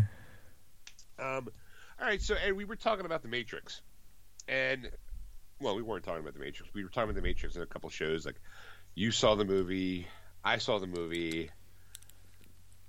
My impression was I got the feeling that they were going to make the movie with or without the people involved, so the people were like, "Well, shit, if we can at least get a paycheck out of it," you know. Mm-hmm.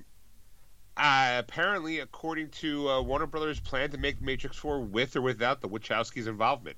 All right.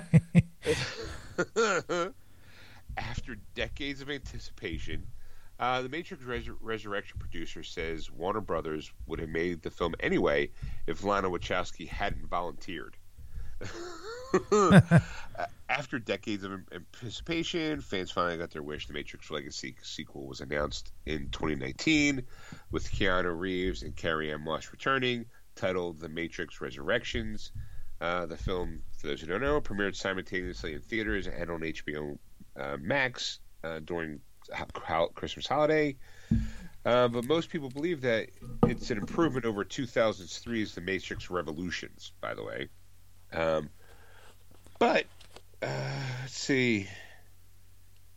In a recent announcement of Resurrections, James McTeague, who recently sat down with Collider for an interview, I don't know who he is. Let me see if I can quickly scroll. He's probably a producer of some sort.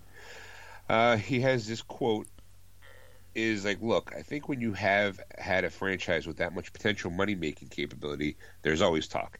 It's in the same way that the Marvel Universe repeats and turns in on itself, or you have Spider-Man, or you have Iron Man, or Thor.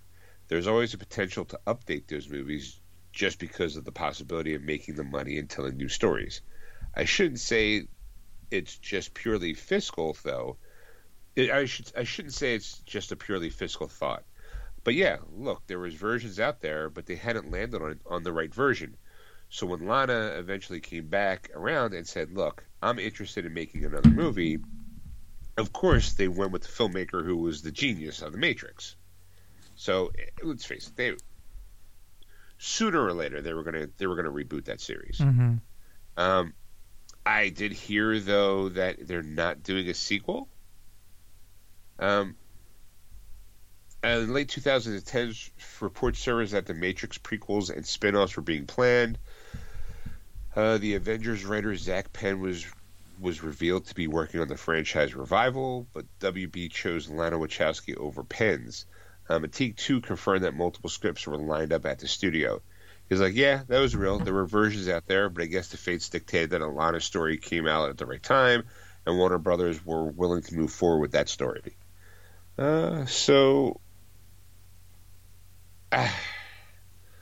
It's money's money. You know what I mean? You can't. There's sometimes I get a little gatekeepy about things, and I feel like, well, you know what, The Matrix is perfectly fine. There's no reason to reboot it. And then when you hear they reboot it, you go, well, of course they're going to reboot it because Warner Brothers own it, and they're Hollywood short on any original ideas. They're not willing to take any kind of chances. It's all about what IP do they any company. I'm not just saying Warner Brothers. Disney does it too. Sony, they all do it. What do we own that we can either A, make a sequel to, or B, reboot it? Because it's comfortable. People know it, or even if people don't like it, Tomb Raider is a good example. You have 2 Tomb Raider films with Angelina Jolie. Then you have the new one that just came out a few years back. Mm-hmm. Apparently, they're making a sequel to that one too, which I personally didn't like. It was enjoyable enough to me to go, oh, okay, I'm glad I saw it. I don't know if it's ever going to be part of my collection, but it was definitely I'm like, all right, did they really need to reboot it? Of course they did, or couldn't they have gotten the girl who did the video game because she's an actress? But whatever. I think I bitched about all that stuff at the time. But it's an IP. It's a moneymaker for them. So why not inject new blood into it? Come on, let's face it. The only reason why Sony's making that Uncharted movie is to make more money. It's going to be able to okay, we're going to re-inject the franchise on some games that we don't make anymore and what we're going to do is, coincidentally enough, when the movie hits theaters, it's going to coincide with the relaunch of the Uncharted collection, which is Uncharted 4 and Uncharted: The Lost Legacy remastered and redone for the PS5. So, and if you buy the game, it comes with, I think, like a voucher for a free movie ticket. So it's all connected. You know? So it's like, of course Sony's going to do that. Why not? It's a moneymaker. If the movie does well, then you get Tom Holland for maybe 2 more movies, maybe 3 movies, depending on how far they're going to go with, like, the plot of the movie seems to be kind of follows, I think, the 3 games or the 4 games. I don't really know how deep it's going to go. But, of course, it's like once we make that movie, we'll make a sequel. It's going to be, it's basically Indiana Jones or Tomb Raider. You know? Well, so, yeah. I mean, go back to the Matrix. You know, I was excited when they Matrix 4. And I mean, I know we reported years ago, like when they were talking about it, that the stunt double for Keanu Reeves was going to do it because he did it for the Matrix and for the John Wick movies.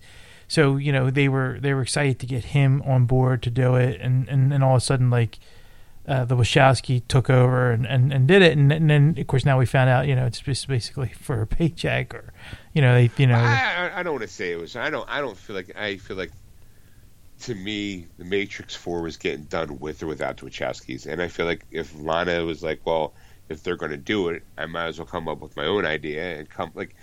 It's kind of like saying, like, hey, someone's going to reboot Geeksters, and we're like, but we got an idea for a reboot. Why don't we get involved in it? So they give us a little something for the effort. we don't really have to be part of it, but if you're going to do it with or without us, you know what? I got an idea. Why don't you give me a little something for it, and I'll be involved. Well, but I mean, yeah, I'm not saying like she was just collecting a paycheck and it was just terrible because, you know, it was just, you know, it wasn't terrible. I want to put that out there. Like, it wasn't great. I didn't hate the movie. Right. I agree. I'm not saying that, like, I hated the movie. I just felt like I was like, meh, all right, it's out. Right. I mean, it wasn't something blown away. It wasn't something that, you know, like, oh, I can't wait for another one, you know, like. But I in my head it was like that's the thing that kills me the most. The fact is, like, that's why I think people want to talk bad about it, because it's not a strong enough movie where the franchise is going to continue on and give us more movies, you know, that you're going to go excited for, because it's like, oh, it's the Matrix, and the Matrix at the time was the biggest thing ever, the biggest draw ever, because of the technology they were using and the style and everything it just all lined up. And then I remember way back though, people were saying, like, the only reason why the Matrix did so well is the fact is that DVD players were coming around that time. And Matrix was on DVD, so you almost bought the Matrix when you bought a DVD player. Like it should have came with a DVD player, because their DVD sales went up because they happened to hit the market at the right moment, you know, to become out on DVD. So it was a huge thing for people to buy, because it's like, you know, you buy technology, you buy a technology movie. So it made sense, you know, and so I think. I mean, to me, Matrix was a good movie. You know, whether you know, people think that or not. But I mean, Matrix 4 just wasn't a strong enough movie. I'm going, you should have went back to the drawing board. This one, you know, like there's some things you should have changed. You should have looked for some new layer to it. You know, like something else to add to it. It just wasn't. It was kind of like somebody's.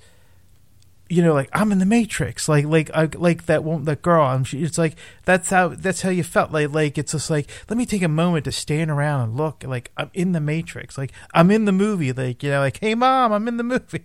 Like, right. Yeah, like that's how it felt. Like, you just kind of felt like, okay, you know, and people were kind of ticked off because they want that franchise to continue. It's like, I would love to see more philosophies from them. I would love to see more kind of like, you know, that what the fuck moment that I have to now analyze for months and years to come, you know, and argue about with my fellow, you know, moviegoers about this. And you're not getting that. You know, it was like straightforward, and you're going, oh, okay, you know, like it was like, I think last year that like somebody, and I know it's a joke, but you're going, oh my god, it made so much sense. It's like when the Oracle in the first movie, and she gives Neo a cookie, and how websites you have to go and accept all cookies. Right. So I was like, right. I'm like, did they actually do that for?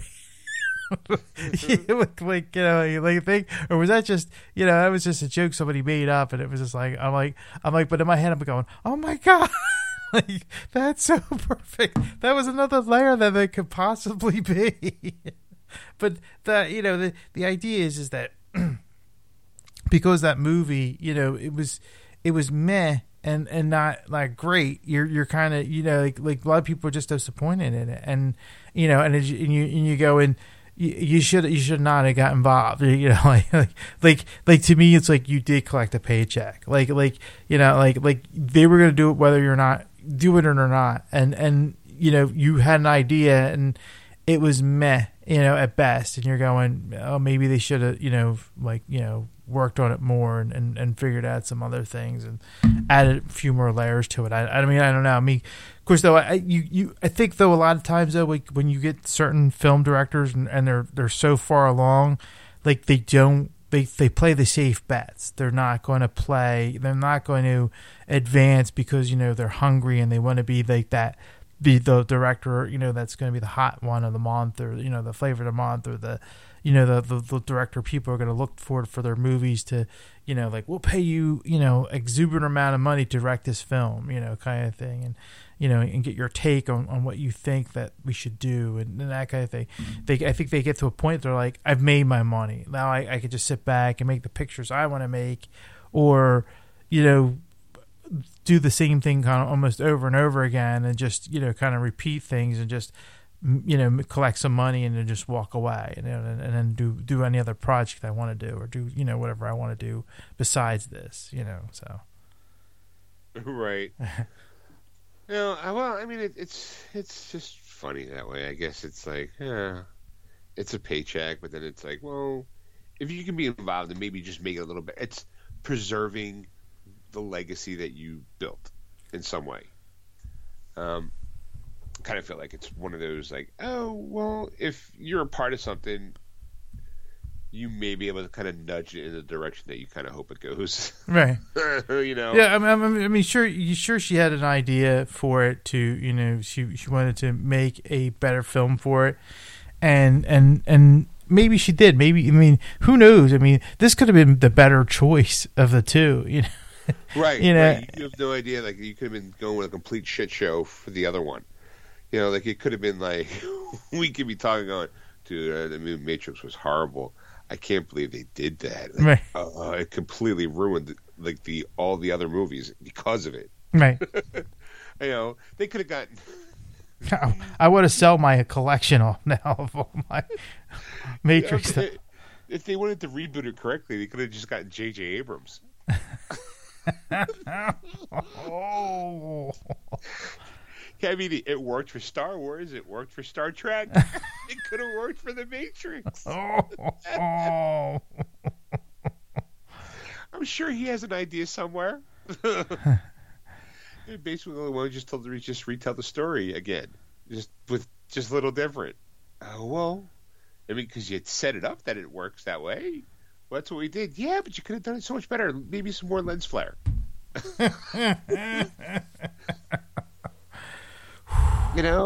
I got my friend Dave Grunberg. He can, Greg Grunberg. He can star as a character. He's always been my lucky penny. He could have done something great, to get some of the original cast. Like Keanu's on board, Carrie's on board. We can have a little fun with this. I got this great idea. Alternate timeline, not even really alternate timeline. They just reboot the Matrix and they make a little tweak. You guys set it all up. Like, how hard is this?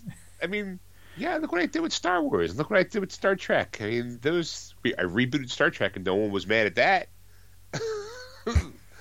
Like, I rebooted Star Wars, and some people were smart enough to realize I just retold Episode 4 over again.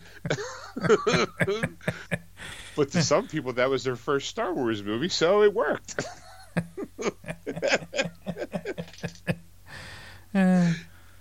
like, what do you want from me? I'm J.J. Abrams. Who I don't know. Has he done anything recently?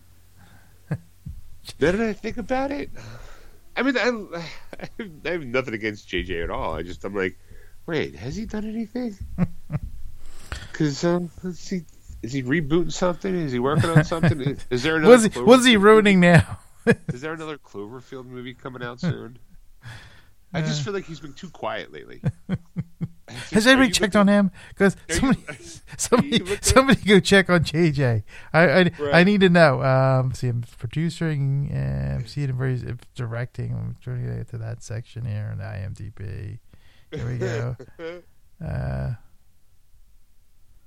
Nothing yet.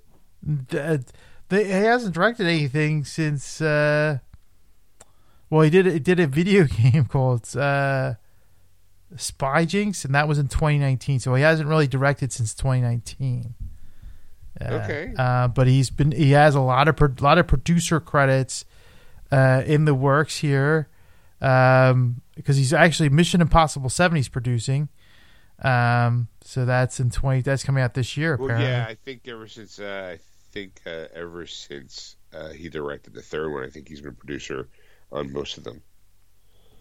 I think. Yeah, and then of course, yeah, because they also have Mission Impossible 8 in 2023, so they're already, and that's filming apparently. So that's, he is. That's filming. So apparently, well, I have to say though, Mission Impossible 7 is apparently in post production, and they're filming apparently Mission Impossible 8. Holy! I mean, I'm looking at his producer credits. Lovecraft Country was really good. The Challenger, The Final Flight, which I'm like, oh, is that good? It's coming out September 16th on Netflix. I'm like, oh, that could be interesting. Westworld, I'm like, wow. Castle Rock was a good show. He produced that movie Overlord, which I heard was like a kind of a gory, fun movie. Mission Impossible Fallout, The Cloverfield Paradox, Star Wars Episode 8, so he produced that. It's like Star Trek Beyond, Person of Interest. He was the executive producer for 103 episodes. like JJ, slow down. Huh. But then again, he did have some misses. I liked Almost Human, but apparently he was the executive producer for that. I like that show. Well, anyway, okay, JJ, he's laying low. You know, you could buy that on Vudu for like $20. What? Almost Human? Yeah. You know what? It's interesting and all, but it's one of those shows that had one season, and I think it left it with a cliffhanger, and I don't even bother with that. All right. Just, as much as I like it, I'd rather just have it be one of those like fond memory moments. Going, man, I really like that show. I wish they would have given us a second season, or do the old classic like, okay, well, we're going to cancel the show, so we're going to make one giant 2-hour movie to kind of wrap things up. But it's Fox. Fox is notoriously known for killing a TV show in the middle of something. Right. Speaking of killing stuff, you have the new Flash movie coming out, right? I don't know if you've heard this or not, but people are worried that the new Flash movie is going to erase Zack Snyder's universe.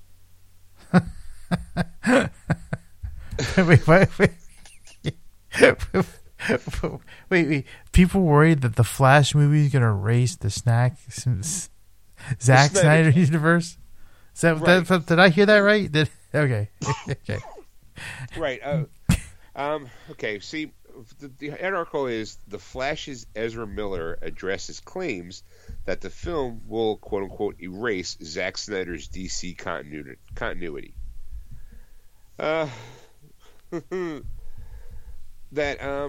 Okay, so obviously they made the Snyder Cut for the Justice League.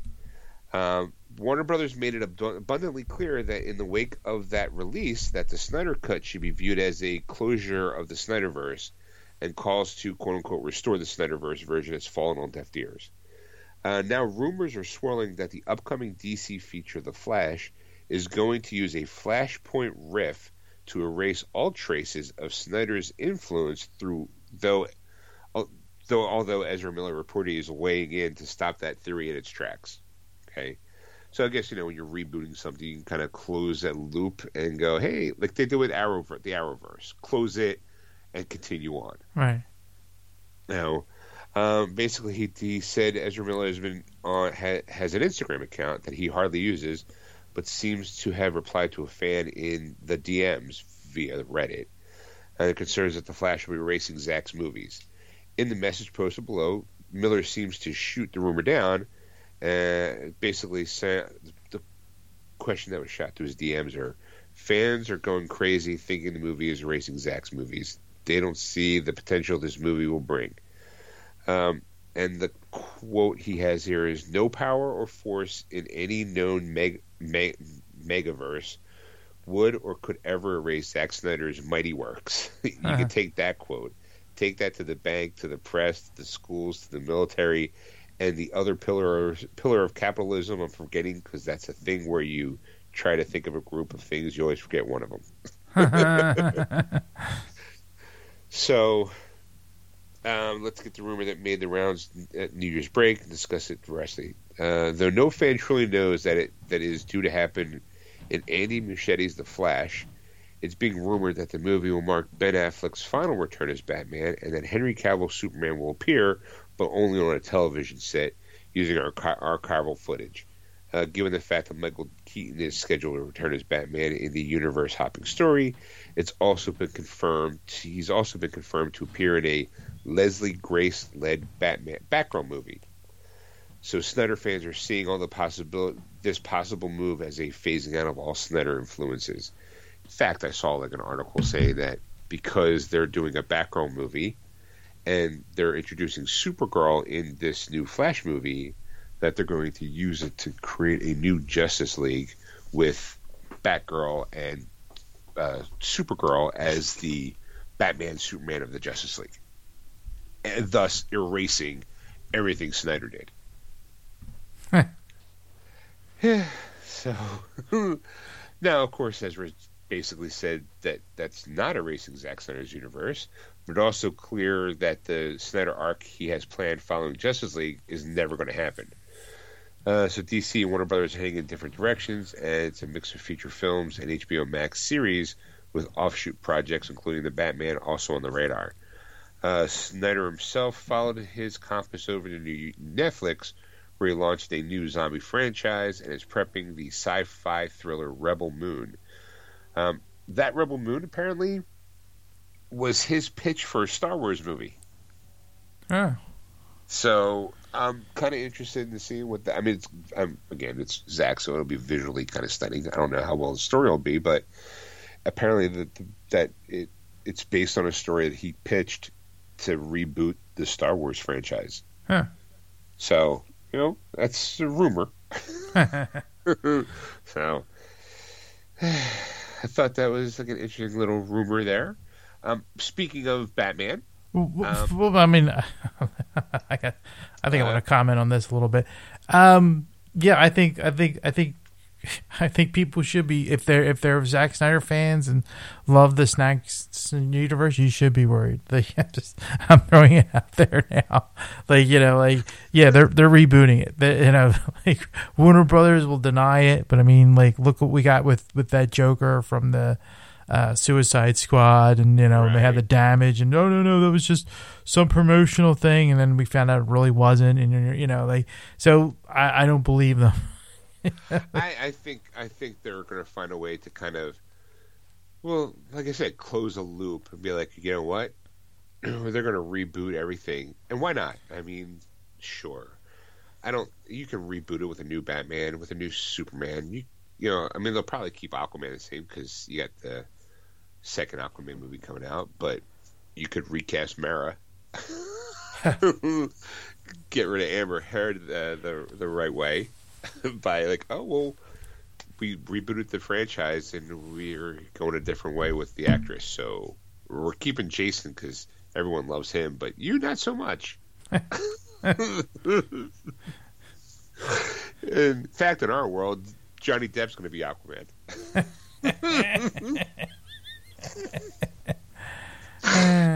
I mean, you could be a part of it if you want, but we kind of figured you wouldn't. kind of want to stay as far away from that drama as possible. we could do wonders with computers, but we're not fucking Disney. So yeah, but that's it. I just like whatever whatever you hear and you think it is, you're right. Yeah, probably. Because Warner Brothers does not have a good track record of being honest with anybody. No, definitely not. And it's like, oh no, that's not. It's just promotional. And then you watch the movie, go, what? But no, that's really what it looks like. You guys lied to us.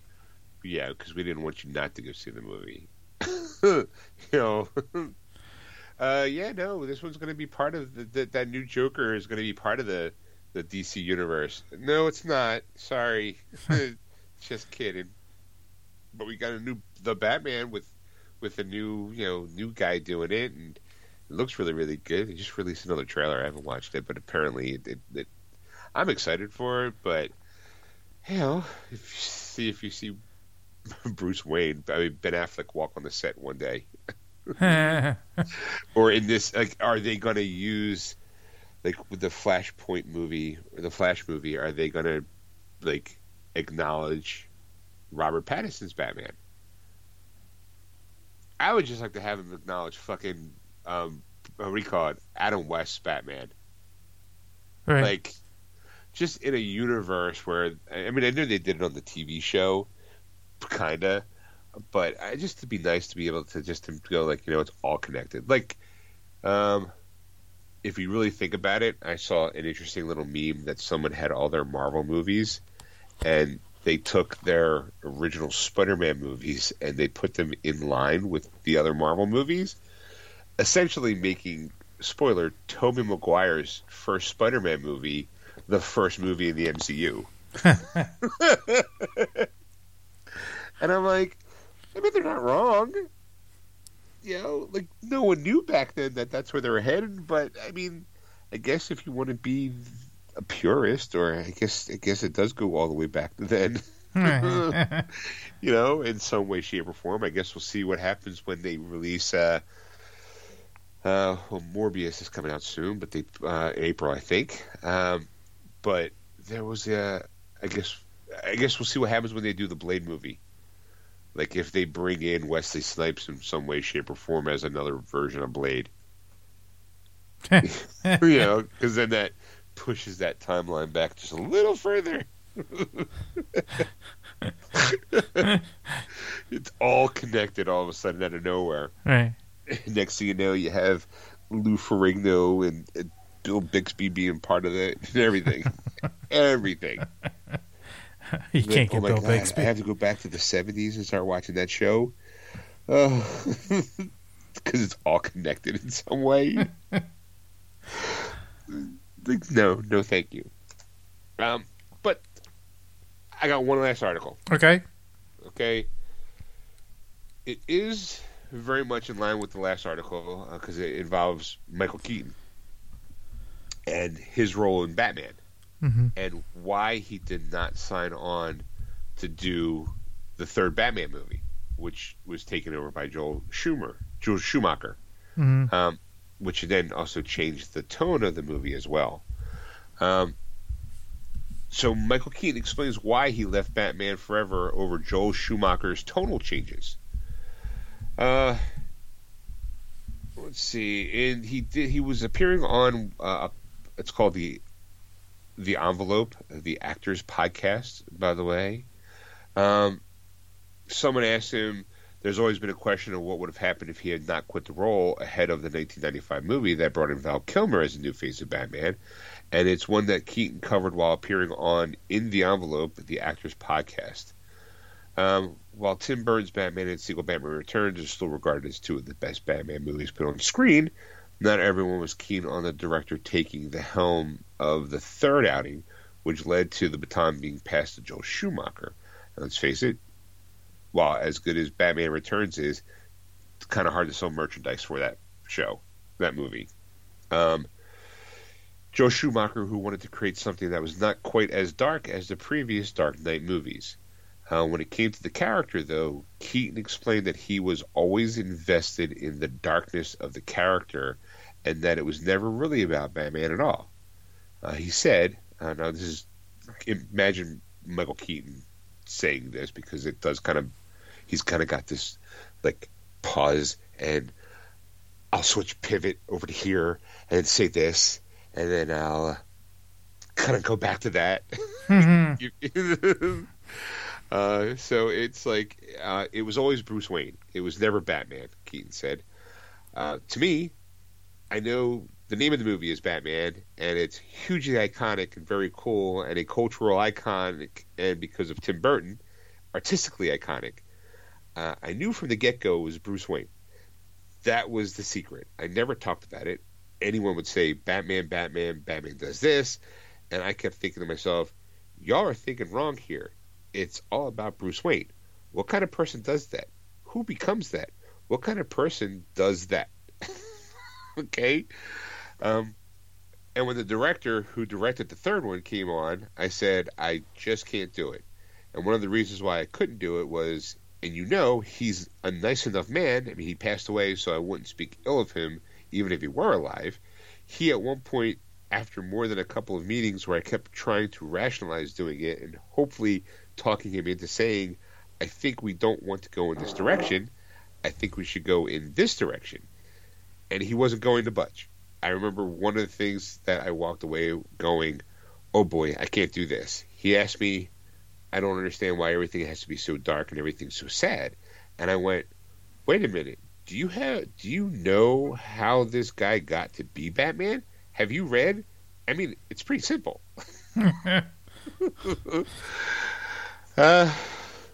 So with the star and director being poles apart, where they believe the character should go, there was never going to be a compromise. While Batman Forever didn't completely lose some of its dark edge, 2 years later, Batman and Robin certainly did. It created a much more comical and colorful version of Batman. It was closer to the 60s television show, that Burton's gothic fairy tale. However, everything happens for a reason. 30 years down the line, Keaton has been embracing comic book superhero movies again, with his appearance in Spider-Man Homecoming as the Vulture, and obviously he's going to be in Morbius in some fashion, and he's returning as Bruce Wayne in The Flash. So, I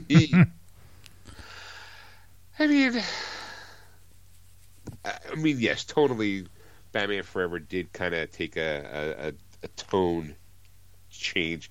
Now, according to what we saw on film, however, rumor has it there's like a 3-hour cut of Batman Forever that's darker than what we saw. We've talked about it many times on the show. I'd be interested in seeing it. I kind of want to see where we would go. Like, I'm always up for alternative cuts and director's cuts and stuff like that, because you see the theatrical version of it and you're going, oh, it was bad, or even really good movies, you go, and then it's like they come out with another cut and you're going, what didn't we get, like, what, and even some movies like I said, the first X-Men movie, apparently it was totally different than what they edited to be, and I'm kind of curious to see what the cut was, what it looked like. It's probably terrible and right. and a thing, but like to see like a 3-hour Batman Forever, you're kind of going, yeah, you know what? I'm curious to see what how the darker tones and stuff like that. Like, would this make a better movie? And I mean, and I'm like, the more I thought about it, I'm like, it's not like a terrible movie, but it's just not. It's just not a great movie. That's what makes it tougher. Right. So I enjoyed Batman Forever. I thought, let's face it, during that time, everyone cared about who the bad guys were. If Jim Carrey wasn't exploding on screen, I think the role would have went to Robin Williams. Mm-hmm. As the Riddler, which again, Robin could be dark too. Like, he knows how to do that. It would have been interesting to see a Robin Williams Riddler, but again, obviously we're never going to see that. But I would like to see what they did more with Jim Carrey's Riddler, because there were some dark moments for that character. A Two-Face, maybe you would have saw a little bit more Two-Face, which to me I felt was like the weaker of the villains. Mm-hmm. again, here was a guy who self-admittedly knew nothing about it, and he took the job because his kid read the comic books, and he's like, "You got to do it." Right. Seems to happen a lot. Like when you're watching the Harry Potter thing, every actor, every major movie star who was in that movie went, "Yeah, I said it was coming up for a part. My kid's grandkid or somebody in my family went, you're gonna play. They're asking you to play that part. You have to do it." Right. Like, but I don't know anything. It doesn't matter. You have to do it. So, it would be interesting. But I get it. I mean, I guess when you are a star of the franchise and you have the character figured out, because even what's his face from the animated series? Kevin Conroy. Kevin Conroy always said it was never about Batman. It was always Bruce Wayne. It was weird because he said that it was, if it's Bruce Wayne who's is the tough nut to crack. Like if you can nail him down, Batman's easy. I put a mask on, I deepen my voice, Justice, punch somebody in the face. Mm-hmm. It's Batman. It's Bruce Wayne. That's the hard part of the characters. And I think anybody who's ever signed on to be Batman, I think has figured that out because Michael Keaton has said that. Ben Affleck has said it. I think even Christian Bale even said it was about finding who Bruce Wayne was because Batman's the easiest part. He's just got to look good from the nose down. Mm-hmm. I think that if you try to focus too much on Batman as like the character depth of him, I think you kind of lose. I think you lose it a little bit. Like, again, if I knew that better, I'd probably be making Batman movies. I'm just a fan. I'm sitting here in a chair in my sleepy time shorts going, you know what I think, Ed? I think Batman needs more depth. I think, you're right away. Like Batman, Bruce Wayne, to me, then I think that's true. Like Bruce Wayne's more of the character because like anybody could do, wear the mask and punch, right. But I think it's also like the fine balance too. Like it's becoming the. I mean, like sometimes you can almost lose Bruce Wayne and almost become totally Batman when he becomes the great detective, and and he's now figuring out crimes, and you really don't need Bruce Wayne, as a character, at some points because you kind of can lose it all in Batman because Batman become this, person that he can become a heavy character where you don't need that depth because of Bruce Wayne and why he becomes Batman. But the reality of it is that you can.